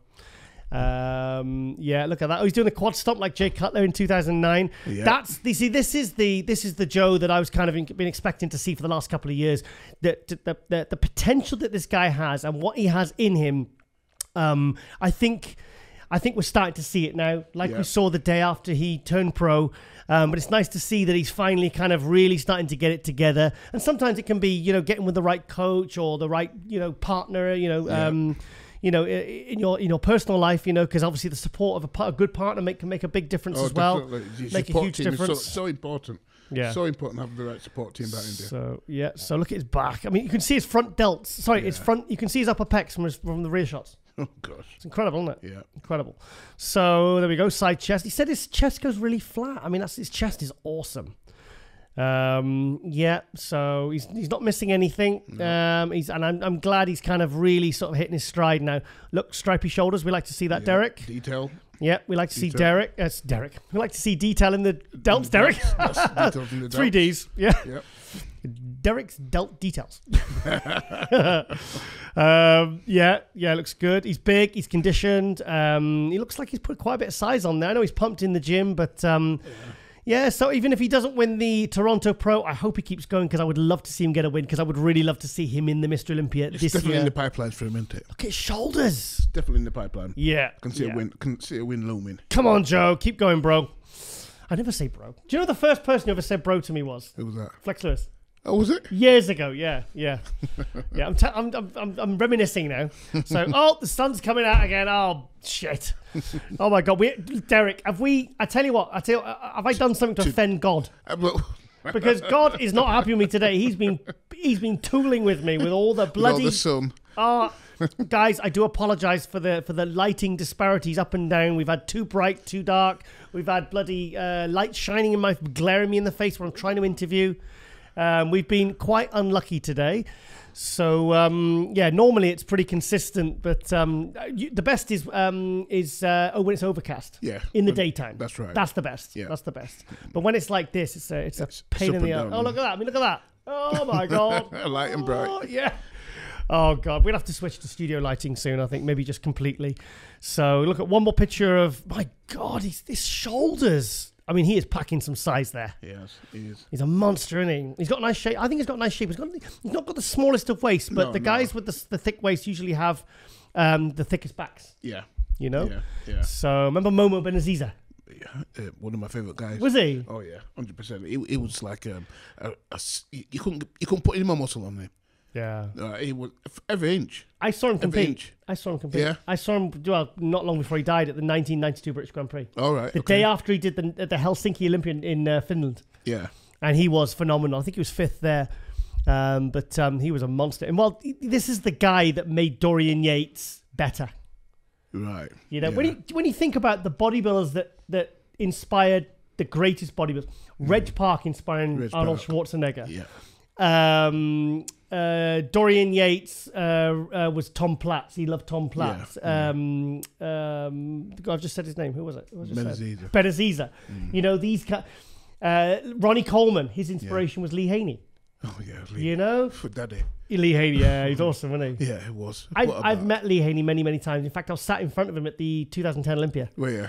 Yeah, and then Jay Cutler won the 2010 Olympia, and I had him 4th. I told Jay like that. I told Jay that, and he was not happy. I'm lying, actually. That's not true. Jay was fine about it, you know. Lee Haney was sat behind me. He says, "Yeah, I agree with that." And I went, "No." And then I thought, "Oh my God, I've just really disrespectfully talked to disagreed with Lee Haney." I said, "I'm so sorry, Mr. Haney." And he said, "No, it's fine. It's your opinion, you know." Yeah. I said, "Oh, I had Phil Heath winning that one. In fairness, I said, I really did. I'm sorry, Mr. Haney. I'm sorry." Yeah. I was like, because it's like a knee-jerk reaction. No way, should have. Oh shit, it's Lee Haney. Yeah. You know, and that was the same where Chris Dickerson, God rest his soul, kicked off with this videographer who's in front of me, this foreign-speaking. He was from Eastern Bloc, you know, like Russian or Bulgarian, or I can't remember what. And he had Chris Dickerson, because he's shorter, he couldn't see the show, so he went crazy at this pro videographer, and then and he's probably obviously travelled all the way to be a videographer at this event, and he got the steward to say, "No, I'm sorry, you're gonna have to sort of put your camera down." And I mean, the poor guy was just there doing his job, and he didn't understand a word. And Chris Dickerson was going crazy, like it was really dramatic. Yeah. You know, it was really like over the top. It was. You know, I mean, I don't speak ill of the dead, but he was bang out of order. Yeah, bang out of order. Yeah. Lee Haney was not though. Lee Haney's a gentleman. Lee Haney, and he is. He's the one. He's the one that when I was coming through, I used to. Are you switching to yourself? Yep. I used to look up to. I thought his back is quality, wasn't it? Quality, yeah. And the thing is, it's not that. I mean, the way how he carried himself and the way he articulated himself and things like that, it was just. And he just had it. Tiny little waist, the classic kind of look, but on a he was kind of like one of Roberto Fox, one of the first original mass monsters. Yeah. But he had like a beauty to his physique. Beauty to it. That's it. It was just the wasp waist. Yeah. It was class. Okay, guys, sorry, a bit of a relighting bloody... Oh, Derek, this has been the worst lighting day of MD Glow Muscles history. This has been really testing. You're right. It's been a testing day with the lighting. Yeah. Oh, God, what a night. Yeah, anyway, well, I don't want to go into it because it's just going to give me anxiety. So, I want to talk about Lee Haney. Yeah, Lee Haney, what a legend. We love him. And do you think he could have gone on winning? Because I think the first year in Helsinki, I think he probably would have beat Dorian, but not after. 93, I think that was Dorian's statement. Yeah. I think he probably could have got one more. Yeah, I think one more. Yeah. Thing is, if you get 9, you got to go for 10. I mean. Well, this is it. You can't leave on an odd number, can you? Yeah. So anyway, yeah. So all the best to Joe Seeman this weekend, competing at the Toronto Pro. He's done that quite a few times, that show now. I think maybe his 3rd, 4th, 5th time. I don't know. But that's where he turned pro. So probably that's the show that. And the thing is, it's what is it? He's from Ottawa, I believe. So Toronto, I think, is an hour away or a couple of hours away. So it's it's obviously, I mean, all his friends and family are going to be there. So it's really going to be good support. Yeah, good support. So okay, we're going to go to our other guest, our other Canadian guest of the episode, Robin Strand. I really enjoyed having Robin on because I've never really spoke to the guy before. I've just a little bit on DMs before the show, before this episode, and so he was 8th place at the New York Pro. And so he's also doing the Toronto Pro this weekend. What do you think? Got nice shape, isn't he? Yeah, he's got a nice shape. I like that. Nice little waist. Yeah. Good flares on the thighs. Yeah. Yeah. Sides. Oh, hamstrings are good. He's difficult to follow, isn't he? Yeah. That hands hip, that's my favourite pose. That one. Yeah. Like that. I mean, that's a really good shot for him. He's got good calves as well. Good delts. Yeah. Good delts. Nice round. Nice shoulder to waist. Yeah. He looks good. Yeah, he looks really good. He's got a lot of potential. He's 30 years old, so he's in a really, really good position now for future years. And just a really cool guy. The way he opened up and talked about his bulimia, and obviously all the issues. I mean, it's quite hard for someone, to speak on a public, a platform like this. That's a big deal to sort of speak about. Because the thing is, there's people out there who will have these kind of disorders or whatever you want to call them, That's right. And they probably won't even know.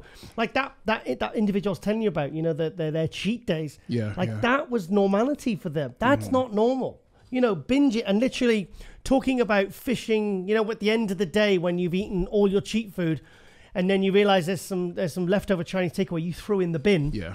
And they're fishing it out of the outside trash bin. I'm trying to speak American here. And they're literally just because they want to keep eating. Because they know till they go to bed at so-and-so time, they know that's the end of their cheat day.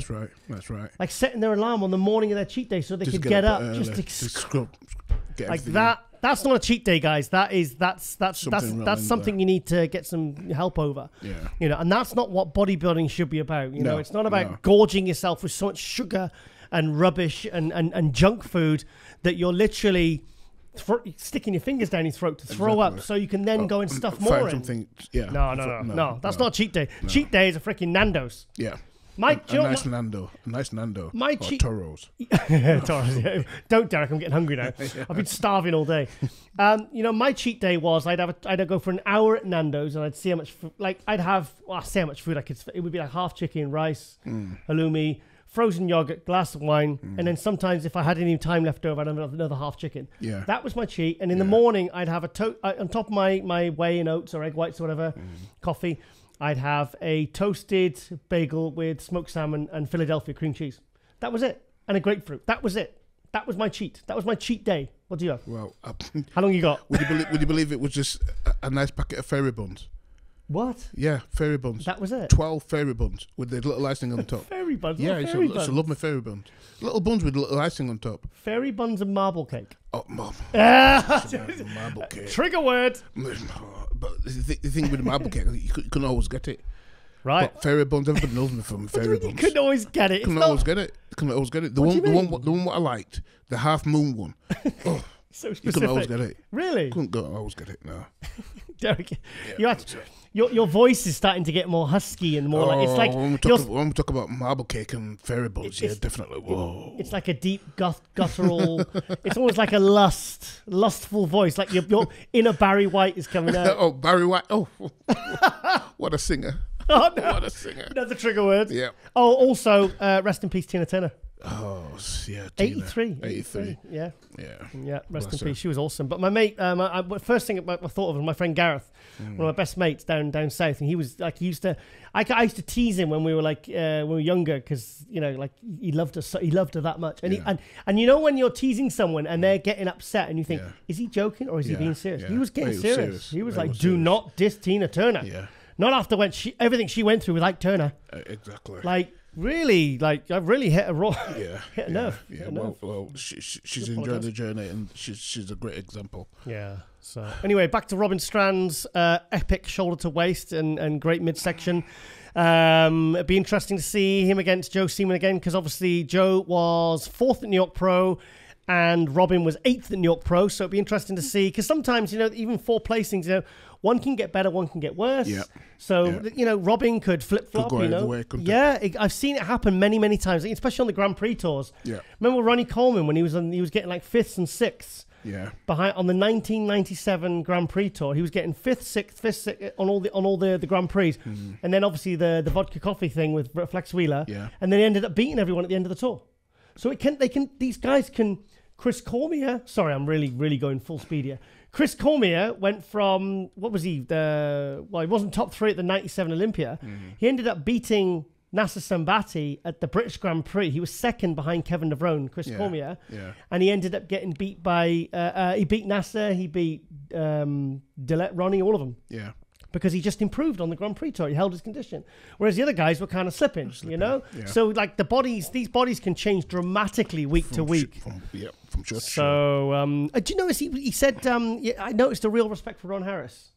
He said, that was where I met Ron Harris. And I didn't really ask him about it, and I feel bad now. No, he said, no, that was the show I met Ron Harris at. Like it was like he'd met, like God or something. It was like, I mean, we love you, Ron. I love hearing stuff like that, because Ron deserves all the credit and respect in the world, because he's to me, him and Steve Bleckman are like 2 of bodybuilding's unsung heroes. Yeah. They don't get the credit they deserve. No. They really won't. I mean that 100%. I've worked for MD since 2010, and they've always been amazing to work for. And, and obviously Ron's just a good guy. I mean, Ron's one of those guys you just think, how could anyone justifiably dislike him? He's like you, Derek. Like, how could anyone have a bad word to say about Ron Harris or Derek Clark? Honestly, I can understand me. I get it. Totally understand that, guys. But, she's pretty. Oh, that's obviously. I was assuming that's his lady, not some random woman he's gone to sat next to in a restaurant. But what a great guy, and I definitely want to get Robin on again, because I really want to talk to him again, because I feel like because like I said, when you get these guests that you don't know anything about, and then you come on and they're like they can really surprise you, really surprising you. So it's a guy. That's a nice shot. He has a good pose, really. Yeah, good. I like his physique. Good quad. Look at his quad hardness. Yeah, look, he's not even. Yeah. They look permanently flexed. Yeah. Yeah. So nice physique. And we're rooting for you for this weekend, mate, at the Toronto Pro. I hope to see him do more shows. I don't know. Sometimes, like, I just want to see these guys compete. But sometimes, it's I don't know. What's your feelings on competing multiple times in a year or in a season, Derek? I think I remember yourself, Derek? I remember when I did 3 shows. Yeah. I remember when I did 3 shows. What's happening here? Bloody picture's a pain in the ass, isn't it? I remember when I did 3 shows anyway. And, it was against Ernie Taylor. Well, no, the finals was at the Wembley. Okay, 95. And I think I was washed out. I was washed out. It was too much. It was too much. So you're right. So you don't. So you think. But then again, no. Some guys can get it better with shows. Some guys can get it better. Yeah, they can get better with each successive show. I remember Tony Freeman. He'd do 6 shows in the season, and he'd start off like dodgy, and then he'd kind of get better. Everything all right? Yeah. Okay, cool. So you're looking concerned and pressing buttons. No, I'm nervous. All right. Remember you thought you deleted that? Derek thought he accidentally deleted one of the, what was it? The Robin Strand. Yes. Yeah, he thought he deleted half the interview. And I said, don't worry, it automatically saves as an MP4 onto the hard drive. So I just saw you go like, you went... I nearly went white, didn't I? Yeah. That's what the word you're looking for. Basically, you went the colour of me. Yeah. So, I was like, okay, Derek, I've been there. I've had it happen many times, and sometimes it actually has been deleted. Apple Mac for me, not for me. Windows. You just offended me now. I'm a Windows man. Sorry. Sorry. No. Next to be telling you you drink instant coffee. Oh no. Lauren drinks instant coffee. Oh gosh. I know. It's bad. Better. Right. Okay. Then. So obviously, all the best to Robin Strand going up against, like I said, Hassan Mustafa. Ian Valier. Yeah, tough lineup. Joe Seeman's going. Basically, that's what I'm trying to say. Yeah. Right. Okay. Oh my God, we are really almost in pitch black now, so we're really going to have to speed it up. Emily Schubert, who we had in, lovely lady, fantastic interview. Absolutely loved her. She was amazing. Very, very, you know, to the point. Really, real pleasure to interview. In fact, more often than not, the women are usually the ones that, you know, they're really. It's always a pleasant surprise when you interview them. When you speak to them. Yeah. Oh, sorry.